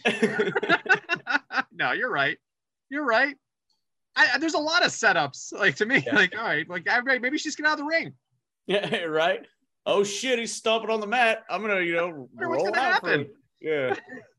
They had to look and see what's going on. So you have Rollins. He did this Buster off the top rope. Mike, what'd you think of that? The inverted suplex. That was One of the two moves. Anyway, incredible, right? Crowd goes ape shit when he does the two suplex thing. The crowd is going fucking nuts. And then it leads to a false count and then a standing ovation when the match is still going on. I thought that was really interesting. So now at this point, James, did you forget maybe now these people are on the outside? Well, yeah, once you get lost in the sauce, you don't really think about like, oh, this is happening. And then all of a sudden, throw Dean Ambrose into the table and we're back to the outside bullshit. Devin, what'd you think of the DDT on the apron to Ziggler or the DDT from Ziggler on the apron? Well, Seth sold it tremendously, I thought. But I want to add on your last question that James was talking about. I think that the two men on the outside, Dean Ambrose and Drew McIntyre, kind of helped this match stay in the ring.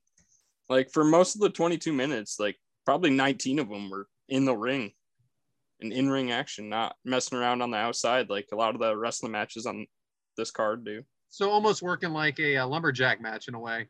Yeah, kind of. Because the two men, Drew McIntyre and Dean Ambrose, would always just stare at each other on the outside and allow the other two men to gather and get back into the ring. So after that DDT on the apron, this drives me crazy, Adam. The exhaustion again from Ziggler after he hits this move and does not capitalize on it. I know this is by design. As an in-ring performer, does this drive you nuts as well? Well, after the DDT, Rollins went to the outside. Yep. Yeah. And so I guess the only thing I can think of is here it is right here. It just builds the anticipation of, okay, Ziggler's going to sneak out with a count out. Oh, okay. But again, Coach, how long was that count? I got to 13 and the ref was like, his hand was going for number 10 and he pulled it back at the last minute. So fan wise, I went, whoa, but yeah, it was definitely 13 or 14. Mike, what is Dolph Ziggler's finishing move? Oh, I don't know. He has Zigzag. 3 or 4 of them. Zigzag. There's three of them. Yeah. There's the zigzag. There's the famouser. There's the super kick. But guess what? Everyone kicks out of all of them. Guy needs a finisher, man. So Everybody kicks out of super kick now. Everybody does. Because everybody freaking does it. Just saying, the guy needs to freaking close out a deal. Yeah. He needs to close a deal. He's not a closer. He's a great in-ring performer, but he doesn't close the deal. Zigzag is blocked by Rollins. Then there was a kick by Rollins. Rollins splash. The knees got up. Kicks out at 2.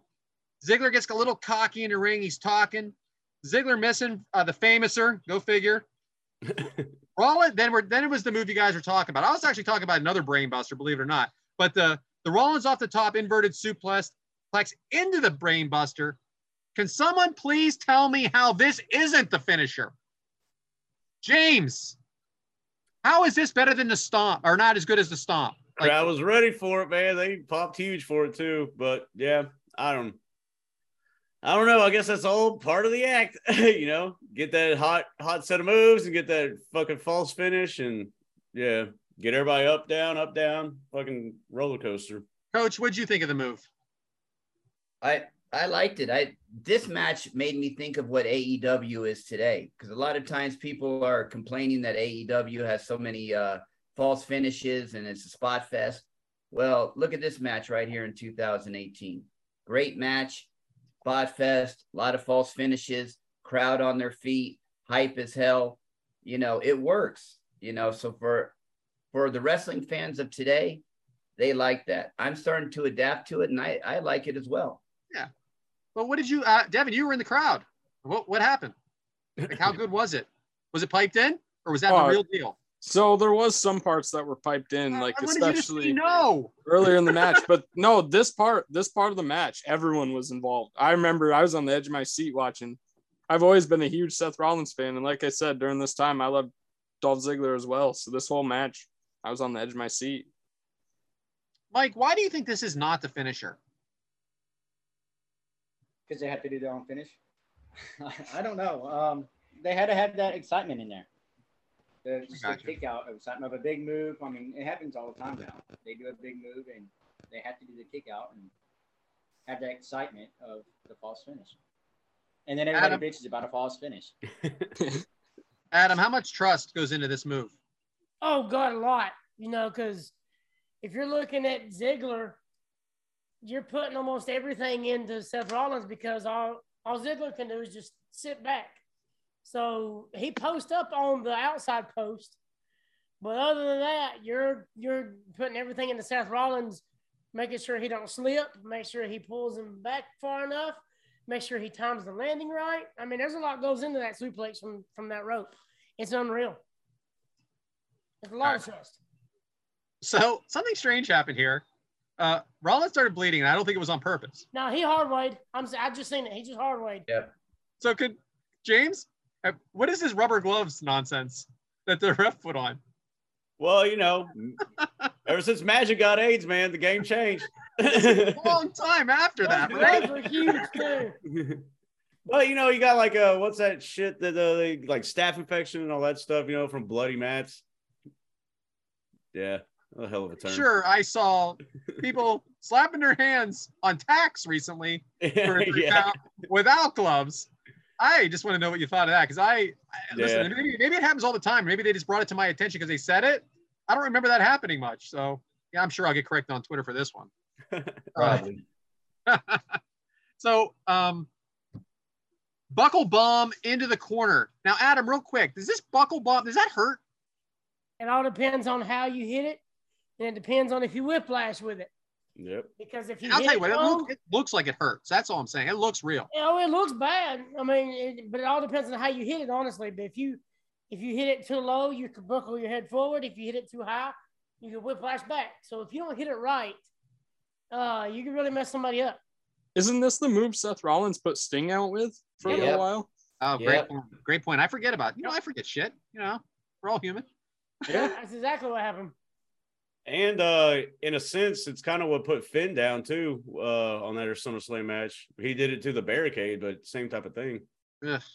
Yeah, I'm After surprised he won the Seth is still Universal doing title, it. That's right. I'm surprised he's still doing it too. It does Yeah. look like, it looks very painful. It just looks bad on your back. So Yeah, Dean if you handles, don't time it right, it'll really mess you up. Have you ever taken it, Adam? Oh God, no. Dean handles McIntyre on the outside with the dirty deeds. Called something else today, but dirty deeds right now. And then we have a super kick to Ziggler and into the stomp by Rollins. 1, 2, 3. Tremendous match. I can't put Ziggler over. I'm a mark for Ziggler because I as you can tell by the way this conversation went, I just don't think there's anybody better that he just sells it. He makes everybody look great. So this was actually the end of Dolph Ziggler's 6th Intercontinental Championship reign. He's only behind 2 people, and that is The Miz and Chris Jericho.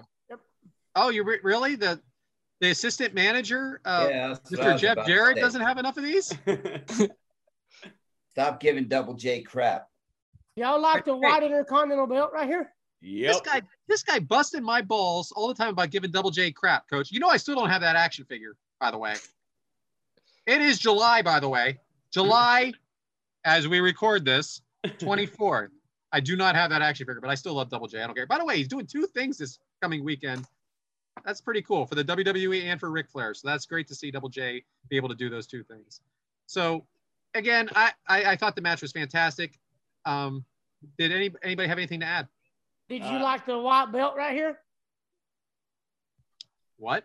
The white Intercontinental belt. Did you like it, or do you like the black Yeah. strap? I'm not a White belt guy. I'm not a White belt all day. I love the white belt. Yeah.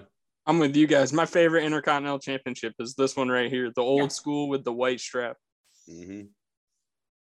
Probably gonna get people pissed on this. I don't own a belt, so it's just not my thing. But yeah. Fucking Mark. So I know that this match was all right. Right after this match, though, I have to say this real quick. The Renee Bellas. yes. on Renee TV Young right in the now. back. Renee Young in the back introducing the Bellas. but they are talking about the first women's pay-per-view, which I thought was a nice callback in the archives, episode 13. So again, if anybody has anything to add, we can move on, but I love this match. I got a quote. Okay. A really good one. I can't remember who said this. I think it was Corey Graves. But it was when asked about being reunited with Ambrose, Seth says it always feels right.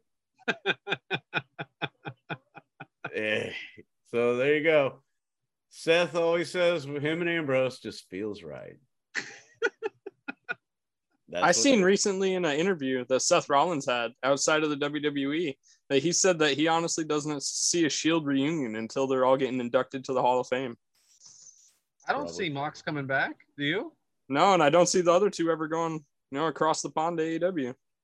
I do. Not after you read Mox's book. I mean, he really hated that end of the experience in WWE. And never say never, right? But I could see Jericho coming back before him. Jericho came back for Stone Cold's podcast. So I think he'd come back for the right price. I think he'll retire there. Yeah. I think he'll go in the Hall of Fame. Now that I've seen Cody go back, I mean, anything could happen.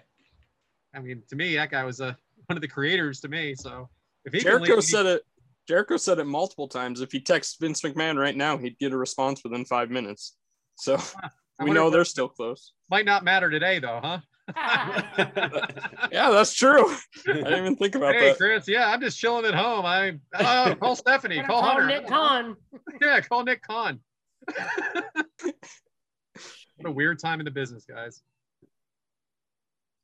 Ain't that the truth? Speaking of weird times, I guess that concludes that match. And now it's on to America's favorite segment. And actually, we're a worldwide podcast, so this could be a worldwide favorite segment. Waka Waka Waka with Adam from Bama. Why the fuck did we name it that? Where the hell did y'all get that name from? Waka Waka Waka. So, what a bunch of assholes we are. So I got a couple of some great dad jokes, corny jokes, whatever you want to call them. So this one actually comes from Frank Bruno's dad, Mr. Frank Bruno II. Oh.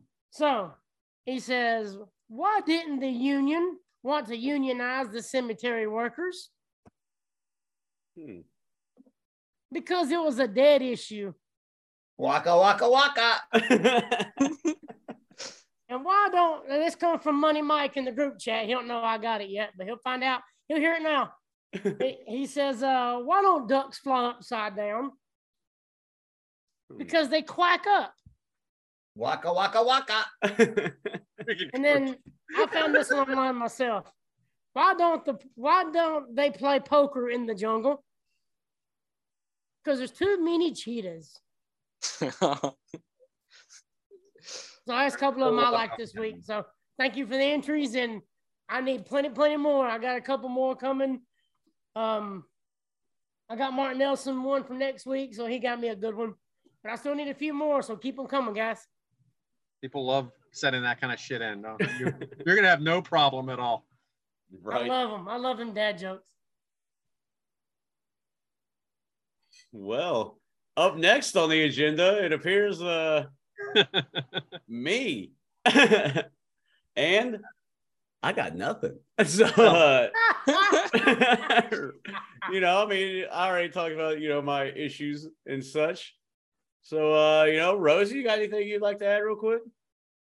Well, part of it also with the movies is we're going to feature a TV show. And since I spent 5 days in Albuquerque, New Mexico for a basketball tournament, I decided to really do a deep dive into the locations of the TV show Breaking Bad.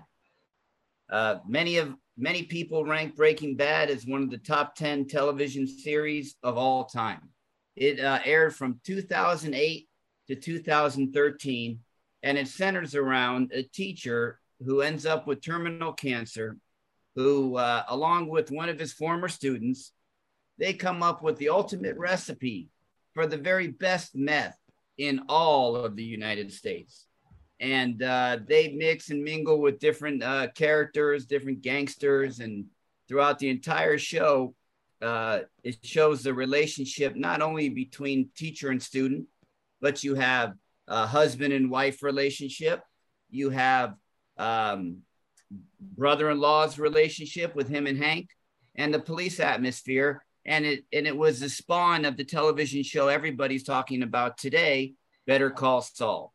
So what I did was I went to 4 of the locations of the television show to get a feel for it. I went to Walter White's house. It looks exactly the same as the television show, except now they got about a 10-foot fence around the house because people are just driving constantly up and down the road taking pictures. I also went to the office of Sal Good, Better Call Saul's office. It's now a bar called Bourbon something or other. You know, that even made the dogs mad.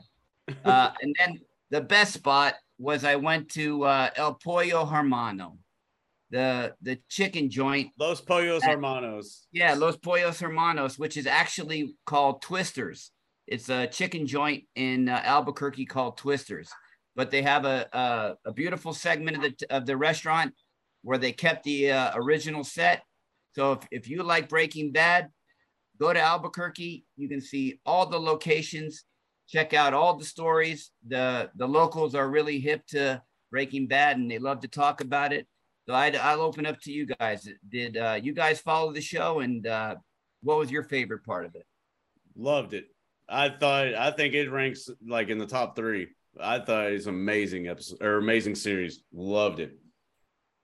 I don't want to give any spoilers away, but there's a because it ended in 2013.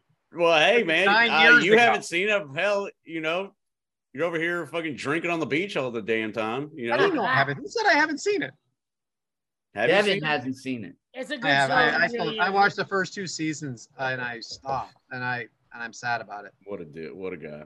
I've seen like random episodes because my best friend, my ex-best friend, he used to watch it all the time. And then like I don't know. I've never sat down and watched it myself. Was that another one of your polyamorous relationships? No. Just I feel like I got to tread lightly on that one. I'm gonna let it go. Yeah. We can talk in the group chat about that one. All right, no problem. I could feel it.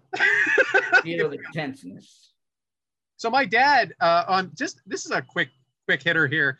So we're getting ready to go out to dinner during this vacation, and my wife dresses up nice with a dress. My one daughter dresses up nice with a dress. My oldest daughter just has a t-shirt and like a skirt on, and my wife and my mom are giving her such a hard time about it. And then she changed. But then I'm looking at my dad. He's got a Walter White shirt on from Breaking Bad, and my son has an NWO shirt on. And my mom says to my son, "Boy, you look great." What kind of bullshit is that, huh? I just think it's so funny how women are judged differently, but I'm sure I'm in trouble for that one. Hopefully they don't make it a little good of this episode.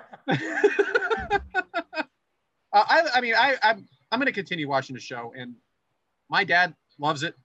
Everybody I know loves it. That's pretty much everybody's favorite show. It's up there. Love it. A lot of good stuff there. A lot of good twists and turns, and the evolution of the Walter White character throughout it is pretty amazing. Like, it's a really good show. But I guess speaking of polyamorous and all this crazy fucking, Brad, what you got up for us next? So this is the freaking change the record, right? We're not doing FMKs every week, are we? But I put it out there that we needed more FMK, and I'm getting them in my inbox. So we're doing one. This comes to us from, now you're gonna have to help me with the last name again, James. Mike Bober or Bobber? Bober. He sent one to us, and this is half of it is very different. Let's start with the first half. It is the American Pie edition. Not the guys, though. The guys are different. So this is just the women. So, Allison Hannigan, Mina Savari. Am I saying that right? Savari? Sure. She was in a lot. And Natasha Lyon. Now, let's talk about who they were on the show. Allison Hannigan, she was in How I Met Your Mother and stuff like that, but she was the one from Bandcamp. The Bandcamp. Mina Savari was the one that dated the jock, but she was the singer. Okay. And Natasha Lyon was the friend of the really hot girl. Okay. So she was the friend of what's her name. But anyway, Look her up. Look him up. Natasha She's the friend Lyon. of Tara Reid. Yes. Thank you. Thank you so much. Well, So I know Devin is Googling as we speak because, again, are you ready, Devin? Oh, I'm good. I've seen this movie multiple times. I just wanted to get the actors, fresh in my head. So I threw up Google. But I already knew my answer too, but go ahead. I have a feeling I know the answers. so I'm going to start with who I'm marrying. And that's going to be Allison Hannigan. I loved her in so many different shows, so many different movies. She's great as Lily in How I Met Your Mother, like you said. Yeah, I'm going to marry Allison Hannigan for sure. Then I think I'm going to have to sleep with Natasha Lyonne. She's redhead. She seems kind of freaky. I've seen her in a lot of different shows. She's always smoking cigarettes and drinking alcohol. Seems to like to party. she was in Orange is the New Black. Yeah, she was. She was also, I can't remember the name of the show, but I just watched one show recently with her in it. It's Leon. I said Lion, so I'm wrong. I thought it was Leon. It might be. I'm not sure, honestly. I just thought you were correcting me indiscreetly. No, yeah, maybe. But, and then out of process of elimination, really nothing against her because she's a beautiful woman, but Mina Suvari, she's got to go. Wow. It is Leon. All right. Leon, I'm glad it happened here. I want it to happen here. Not on What Twitter. does it happen here? I had to Because do now all the we're correct. punctuation.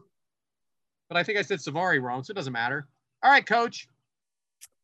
Well, just based on their characters, I'm going to base it off the characters in their show. Yeah, absolutely. Right. I'm going to F the athlete's girlfriend because if she's an athlete's girlfriend, she's hooked up with a lot of other athletes. So I would say that she knows how to get it done. One night stand, why not?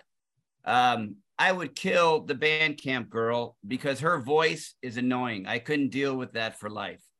But Tara Reid, the friend, you can tell that she's loyal in the show. So I think she'll be loyal for life. I am shocked. I am freaking shocked at how this is going. Mike, what do you got? I am going to, let's see. I was looking up who they were. Is it Mina? Whatever her name is. I'm going to marry her because she's just drop dead gorgeous. I'm going to fuck Natasha because she's like a party chick. Yeah. And then I will kill Allison because, like her singing and all that other shit. I don't know. I don't have a thing for her. I'm looking at her picture now. I'm like, yeah, I can kill her. Adam, I know you're excited. Come on. Okay, so I'm marrying Allison Hannigan because she's the freak, the band camp. I'm effing Mina Suvari and killing Natasha Lyonne just out of process of elimination because Mina Suvari just looks like she'd be fun. But who doesn't love a band camp chick? Those are the freakiest ones. True. Just not that I know or anything. Not that I know. James. All right, I'm fucking Stifler's mom. I'm Nadia is probably a marrying her. I'm effing Shannon Elizabeth. Yeah. Oh yeah. And fucking Tara Reid also. Let's see here. Man, he had to purposely left those three out. For real. That's the game. I love it. I think the guy gets it. I'm kind of with Adam on this band camp freak, man. I'm probably marrying her because hell yeah. She's gets down with the get down, if you know what I'm saying. She can play my skin flute all day. That's what she played too. Was the flute. See? Yeah. I guess I'm fucking Natasha because she looks like the type of chick that would fuck me. Like meaning her like she's kind of the partier type of style. Like I could see me and her getting drunk and me actually getting lucky. I could see that. But then so I guess that leaves old Mina on the outs. Wow. I am surprised at these answers. Now, listen, I am not competing with the flute on a daily basis. So, as we know from band camp, compete, you allow it to join you. All right, listen, I don't need to be shown up by anything, okay? We want to be shown ribbed up for her pleasure. Yeah, for one night I'll be shown up. I'm not going to be shown up for the rest of my life. I'm fucking her. That's it. I'm not going to be sitting next to this flute that's upright every night of my life. So that's out. I got mixed feelings about these other two women. And I'm going to go, and here's where it gets weird, Coach. And you're right. I should be going by just character. But I think of Mina Savari from that movie, American Beauty. And I get weirded out by that movie because of the way it kind of weirdly ended. There's a lot going on in that movie. Yeah. So I think it got weird. You thought she was like this slut, and then you found out she never did anything. And it got weird, and he was there. And I don't know. No, I'm out. I'm out with her altogether. I'm out. She's dead. Marrying the other one just because I can't deal with that movie. Weird reason. It's a weird reason, but it's my reason. I think you killed two of them, Brad. No, I married. I'm gonna marry the other one. I'm gonna marry the Tosh Leone the third. You gonna marry the partier, huh? Yeah, I'm gonna marry Nice. the partier. Just maybe she'll leave me alone. I can just watch wrestling in the basement. She'll go find something. So now, guys, it's gonna get weird now. Okay. Like it hasn't before, but okay. Nah, this is a little weird, and a little risky. We're gonna go Vern Troyer, Brad Williams, and Peter Dinklage. Now, these are little people. That's I easy. looked at this for a week, and That's I'm wondering, easy. do I even say it? Like, I didn't know if this was okay to say or not. But that's what they are. So I know you're excited, Devin, because you usually text me daily about these situations. Go ahead, man. What do you got? All right, it's Vern Troyer, Peter Dinklage, and who's the third? Brad Williams. Brad Williams, he's a comedian. Brad Williams. No relation. I'm marrying Brad Williams. Yes! He's hysterical. He's gonna keep me laughing every single day. You know, he's really funny. I like Brad, and he likes wrestling too, so he could watch it every single week with me, every night. But Peter Dinklage, he seems like an asshole. I've only seen him in a few different movies, but if you've seen him from Elf, he freaks out at Will Ferrell in that, so he's got to go. And then I guess out of process of elimination, I'm getting with Mini-Me, Vern Troyer. We gotta have a fun night together, I guess. Yeah, it is. I don't know why this is next level. Coach, what do you got? I'll marry the funny guy. Vern Troyer. He's old, so I don't think he'll be able to get it up. So I'll F him because he might not be able to perform. And I'll kill the other one. That's my vote. I wonder if that sentence has ever been said before. I'll F him because he probably won't be able to perform. That's right. He passed away 4 years ago. Looking for a pass. All right, Mike. Luchu will help All right. with that. Let's see. I'm going to marry, was it Mini-Me was that one guy, right? Yeah, Mini-Me's Vern Troyer. Yeah, that's right. I'll marry him. I will fuck the dude from Elf, because I kind of know who you're talking about there. And Brad, I'm going to kill because I don't even know who he is. So That's all right. that's mine. I didn't know who they were by their real name. I think the less reasoning in this, the better. Adam? I'd marry Brad Williams. I'd F Dinklage, and I had to kill Vern Troyer because he already passed away 4 years ago. That's how you get my pass. Let's try to just remember them in their best light. Oh, okay. You said their real name, not their actor, so that's why. Let's call it Vern Troyer 2013. I don't. It's okay. Okay, my answer still didn't change. All right, James. I'm oh man, this is a tough one. I guess Dinklage is on the out. He's the kill. Man, So probably good good. on Game of Thrones, though. Yeah, right. Everybody forgot. No one said that yet. I can't believe that hasn't come up. That I is haven't not seen it. Game of Haven't Thrones. seen it. Yeah, so good. We're gonna get ruined for no one watching that one. Yeah, hey, I read the I books. will die on that mountain. I've never seen Game of Thrones, and I've I watched don't it care about all the twice. hate we receive. Shout out to the fans, but I've never seen Game of Thrones and really don't have any intent to watch it.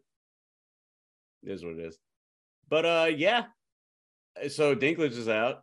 I guess I'm fucking Brad Williams, and I'm gonna marry Mini-Me because maybe I can swindle up some like money with Dr. Evil, because that's a evil lair and all that stuff. So maybe I can be like, hey, I'll divorce your Mini-Me for that chump change. And number 2. Yeah. So I'm gonna F.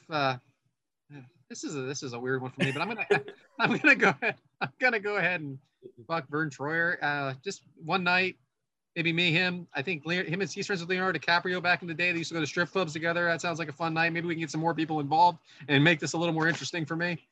I'm gonna kill Brad Williams for no other reason. I don't know him too well, and I don't really like the name Brad. Brad's just such a I agree. dumb name. 100%. I agree. And then I'm gonna marry Peter Dinklage because I have read the Game of Thrones. haven't watched him, and maybe we can watch him together and have a nice little life together. Maybe he can act it out for me. So that's thanks, Mike. That's all I got to say. Mike Bober. Thank you so much for that one. You guys mind after that nonsense if I get some listener questions real quick? Yeah. I know we're going out of order. I don't mean to do that, but I like doing that demographic in Mike's meet a little later. So I think Zoe wanted to know what our favorite SummerSlam set was. I don't have an answer. Next. Go ahead. Any set besides the one they got now. There you How go. about that? I like 2000 because of the green and everything. That's when the Hardys and everything was part of it. True. Oh, that works. Yeah. I like 2000. See, that's a good answer. I don't remember anything. I don't remember was anything. Was that the one where I they remember had last show. the thing swinging? They had the thing swinging coming down the ramp. That's on the side, Backlash. right? Oh, okay. Wrong Yeah, one. but you can Backlash use it. 01. We'll just use it. Who cares? That sounds great. That's my favorite SummerSlam set, the Backlash 01. Yeah, the Backlash is the best SummerSlam set ever.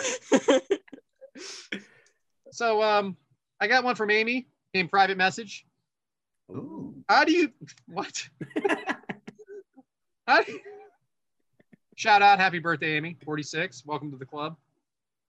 How do you think the recent retirement of Vince McMahon will affect SummerSlam? Or will it? What do you think about the chants and cheers for Vince McMahon when there is controversy surrounding him, allegations, misconduct, some possibly non-consensual? Do you think they should have waited till after SummerSlam to announce his retirement? Have a great show, guys. Oh, let's start with the first part. What do you think about the how do you think it'll affect SummerSlam? It Well, won't. It won't, because the show is always more important than the person. That's the way Vince always thought. So even though he might not be a part of it, his philosophy is deeply embedded in the people that will be running that show. I would I say agree. within the coming weeks it's going to change, but not by SummerSlam. You guys all in agreement on that? Yeah. So this is the interesting one, the chance for Vince McMahon. And it's funny because I was listening to Busted Open Radio and they also felt that the fans just don't care. Do you think the fans just don't care? No. And that's why they cheer for They him? don't get. I think they don't think he did anything really wrong. He cheated on his wife. I don't think we know enough. Yeah. Half the people in the fans are cheating on their wife. They're probably with their girlfriend right there at the thing right now. So. I mean, this isn't a new story, right? I mean, it is. I'm just saying in general. It's something we haven't heard before.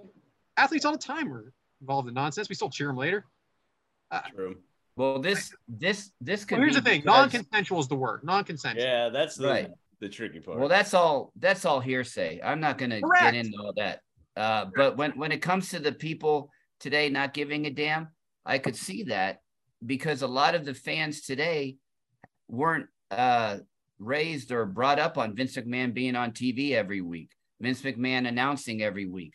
So to them, he's just the owner of the company. But to us, Mr. McMahon is a character. He shaped a lot of our storylines where people today just didn't have that benefit. Very true. I grew up with him as an announcer. Don't see him much now. But the final question was, do you think they should have waited till after SummerSlam, if I'm reading that right?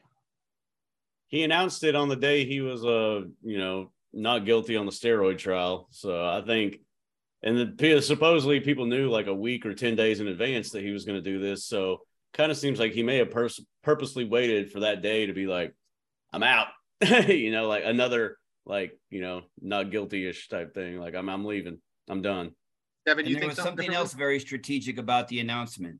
The announcement happened at 4:05, 5 minutes after the stock market closed on a Friday afternoon. Mm. Oh, well, I'll give you that one.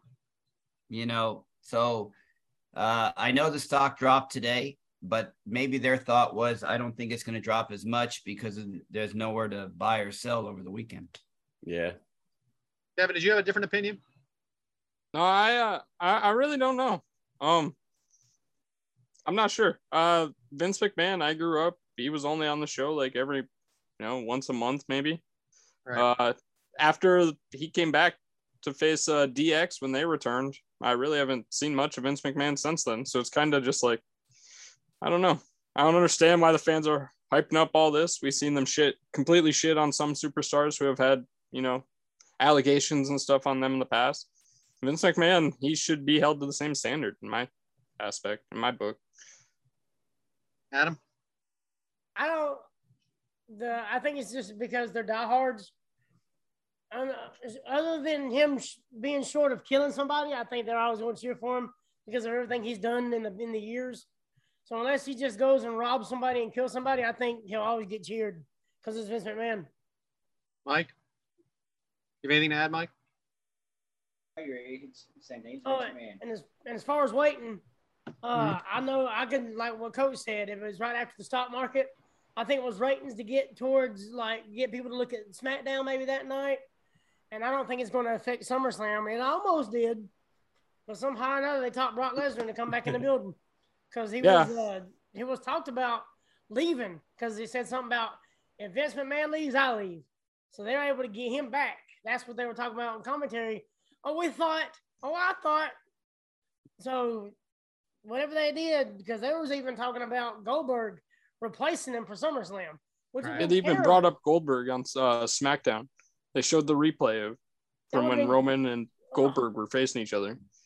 That'd have been horrible. I'd have been mad if I had tickets to go and that happened. So I will say this, though. I don't think it was about before or after SummerSlam. I think this was a decision by the board of directors. Yeah, I think they had to do it. They said do it, and he decided this was the day. I mean, I agree with you with the timing of the day in particular. But I mean, there's NBC's involved with Peacock, right? You have Fox involved. But you got to think, he would want to come out and do his own retirement. Thank you, everybody. Because he would be the type to be wanted. Do you think he'd want to do his own retirement if he wasn't made to do it already? Would you say that again? I'm sorry. Mike, do you think he would be the type to want to come out and say, thank you guys, but it's just my time to retire, to make a big deal in the ring? Or do you think he would just, if he wasn't made to retire, do you think he'd have been more than just an announcement on Twitter? I think he was made to it, and that's why it was an announcement on Twitter. Yeah. I don't know if he would have went to the ring. I do think if it was on his own terms, he would have done it in the ring. Yeah. I got you. Because he doesn't That's really my like opinion. I don't know. He doesn't like his own, he says not to mention him in the Hall of Fame speech, like all that type of stuff. Yeah. So I could see him walking out and doing like the then, now, forever, welcome to SmackDown, and then like walking out and then be like, holy shit, that was his last time. That's weird, though, that he says he doesn't like to be mentioned, but then he went out those 3 times in a row and just did that. I think that's more of a power play on his, like, fuck y'all, this is my company, So what's officially the last time we seen him on TV? Was that introducing John Cena? Yeah. For the 20th anniversary? Yeah. And I remember when he came out before that with Zol Lopez was on the Zoom with us, and he was like, Zol didn't know how to react because the guy said nothing. He thought he was going to make some big announcement. He said nothing. He just said, and he had it together, basically to the end of his own saying. Weird stuff, man. Anyway, that is all for the questions. We actually got to them, and I think we placed them nicely. For once. Right? And we appreciate all the questions and all the feedback. And you can also participate by leaving us a review, and we may even read it on the show. Maybe you may win something. Who the hell knows? And then we also have a merchandise. You can get some merch at the website is listed on our Twitter page. That is @KickoutCrew. Shirts are flying off the rack. Hell, we know a person that has multiple. Yeah, shout out to Lindsay. She just tweeted, honestly, like probably 20 minutes before we started recording. Just tweet a picture of a Kick Out Crew shirt. Yeah, and I know my dad, he texted me wanting to buy one. So T-shirts are flying off the racks. We can't keep them in stock. That's awesome. And I guess the only thing left to do would be get a little demographic with old Devin and Devin's demographic. What you got for us this week? All right, so I got a Devin's demographic that I'm honestly not sure if you guys will let me get through because I wrote it's about the origin of nitro drinks and nitrogen in drinks. Fucking Jones, are you kidding? So it all started back in the 1950s with Guinness beer. When they first came out, they decided to start brewing their drinks with nitrogen to make the smaller bubbles that create a better taste, a thicker drink. It was years down the road in 2016 when scientist Nate Ambers first had the idea of brewing nitrogen in coffee. To this day, Starbucks is still using that scientist recipe today. And then a few years later, in early 2019, that's when Pepsi started messing around with the idea of creating these Pepsi Nitros. And in March 2022, they had the idea perfected. They're able to make the original and the vanilla Nitro Pepsis. And now it's on shelves across America, in some parts of Canada and some parts of Mexico for us to taste every single day. So, you have ideas of where you think this show's going to go, right? When you're having an idea, when you're talking to James in early April about where you think, I just cannot believe that we have literally put over this product as much as we have. 14 episodes. We have not missed one. And I even did some bullshit and drank it. I didn't even know what it was before this. My wife did a run-in. That video that you made on Twitter was great. Did you enjoy it? No. It's flat. It's flat Pepsi. Am I wrong? We just opened it and it had no bubbles. It was so delicious. If we did have a sponsorship, we might have to cut this out, James, because I don't know if this is going to work out. Shake it up next time. Don't shake it up. I kayfabed it. I kayfabed it for the video. But I wasn't grossed out by it, but I'd rather have a regular Pepsi, yes. Then I'd have hiccups if I had a regular Pepsi. Oh, God forbid you have a few fucking hiccups, dude. Apple juice or something then. Are you going to break out in hives? No, you have hiccups. I'm waiting till it gets to the dollar store. For real. It'll be there soon. Boy, we're hitting on all cylinders on the James's favorite things. We've mentioned the Bellas. We mentioned Game of Thrones. Y'all jacked off about coffee. Now we're doing Pepsi Nitro. I mean, my goodness. This is you guys fans of This is my Guinness all-time beer? favorite. Are we fans of what? Of Guinness beer? No. No. You know the Guinness beer has less alcohol in it than Corona? Weird, right? I do like the car bombs. Yeah, I like car bombs. Especially if you follow it up with a shot of Fireball and it's called the Paul Walker. Oh, man. Now that's not the waka waka waka. All right. This is the TV 14. Hopefully everybody's already turned us off by now. So is that it for you, Devin? Is that? Yeah, that's it. But I think you just came.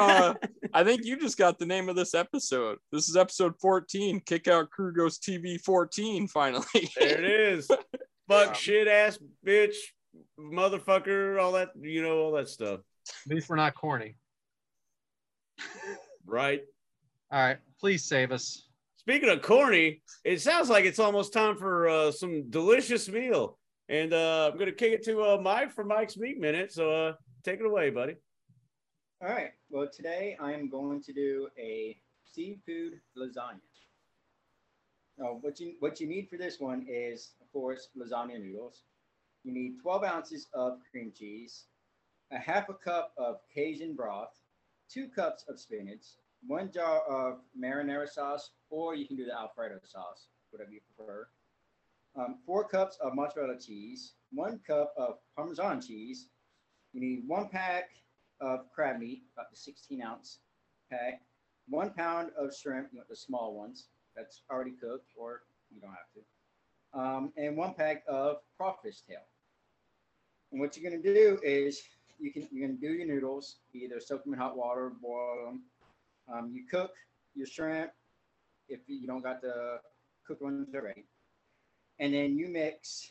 I'm sorry, I lost my spot. Oh, mix the cream cheese, the spinach, all the seafood, and the Cajun broth together in one big bowl. And then you put your put a little bit of sauce in the bottom of the pan with some noodles, and you're gonna put your mixture of all your stuff and cheese down on it with another layer of noodles. And you can just repeat it as many layers you want. You can do 2 layers, you can do 3 layers, or 4 layers. Then you cover it, put it in the oven at 400 degrees for 40 to 45 minutes. You uncover it after that and bake for another 5 minutes just to get the cheese melted on top, get it nice and brown, and bring it out. Let it cool for about 5-10 minutes and serve. What kind of cheese do you use? Use Parmesan and mozzarella. I like a ricotta, but I'll try it your way. Well, you can use any cheese you want. Do they have ricotta in your area? I don't know. I have to look. I don't know. I don't know what the fuck that is. It's like a mainstay in lasagna. Remember, it's 2015 there. Oh, Yeah. Ricotta. ricotta cheese. Look it up. It's good. I mean, there's I places like on the this road, ricotta. some they have like the big blocks of cheese that are like 100 pounds. But I don't know what the fuck's in there. I love me Yeah, some fine. crab and some shrimp. I've never had crawtail. What is that? That's because you're from the Crawfish north. It's like the miniature lobsters. Oh, okay. I've tried that sometime. Yeah, Sounds you can great, buy them in Mike. packs, Thanks, I buddy. like crawfish. Crawfish po' boys, pretty good. Little fried crawfish. Ooh. I don't need Probably anything. get it at Bucky's. Another sponsorship we're missing out on. Uh, We got Nitro, we got Natty Lights, we got Bucky's. Amazing. buddy, what are you thinking, man? Well, it seems that up on tap for next week is So we have one of 2 options. Now, listen, guys, next week we are going to be coming to you. Probably it will not be Thursday.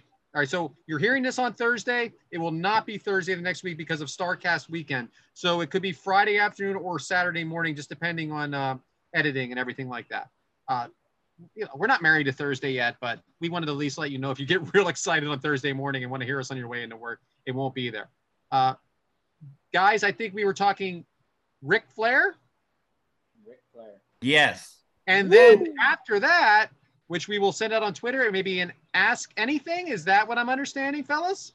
Yes. Like, No, That'd be no, fun. James? could be a Top Guy weekend thing, Okay. or are we clip showing? You know what? You'll just have to stay tuned to find out. I'm glad I brought it up. All right, Ric Flair. Yeah, Ric Flair is next. Guys, our minds go, everybody at home, our minds go a mile a minute. We do a lot of texting. Sometimes we don't understand what the hell each of us are talking about. So this is the only time we're actually all together. And this is about as And much the Ric Flair episode this time will not include AJ Styles or John Cena. Hopefully, Yeah, sorry about that. Fuck you, Devin. We already do know the matches as well. We do. We are going to talk about, because of it is Ric Flair's last match this coming weekend when you're hearing this, we're going to talk about Ric Flair's other 2 last matches in WWE and TNA. He faced Sting in TNA, and he faced, of course, Shawn Michaels in WWE. We'll get more information out to you this week, but that is what we're going to do. So again, James, that's what's next week. love it.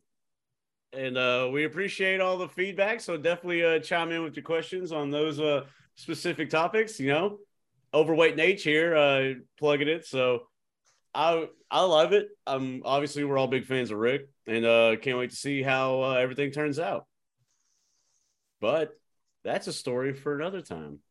So I guess this concludes this story today. Of course, I am at James Elkarai. You know, it's Kickout Crew at Kickout Crew. Appreciate I'm going to give everybody their moments to say their goodbyes, and then we'll wrap it all up. So Adam, you're up. You can catch me at Adam_from_Bama on Twitter. I get on Facebook every now and then, but you can also hit me up, DM me. We'll talk wrestling, talk about anything you want to, and send me those jokes. The more, the better. Exactly. And you can also catch him on Top Guy Theater. Good show, good people. Devin, you're up next. How can the people reach you? So I'm Devin Dowling. You can catch me at DevinD19 on Snapchat, Instagram, Twitter. Tinder. Not Tinder. Absolutely not Tinder. You better have deleted that profile. I've never had one, actually.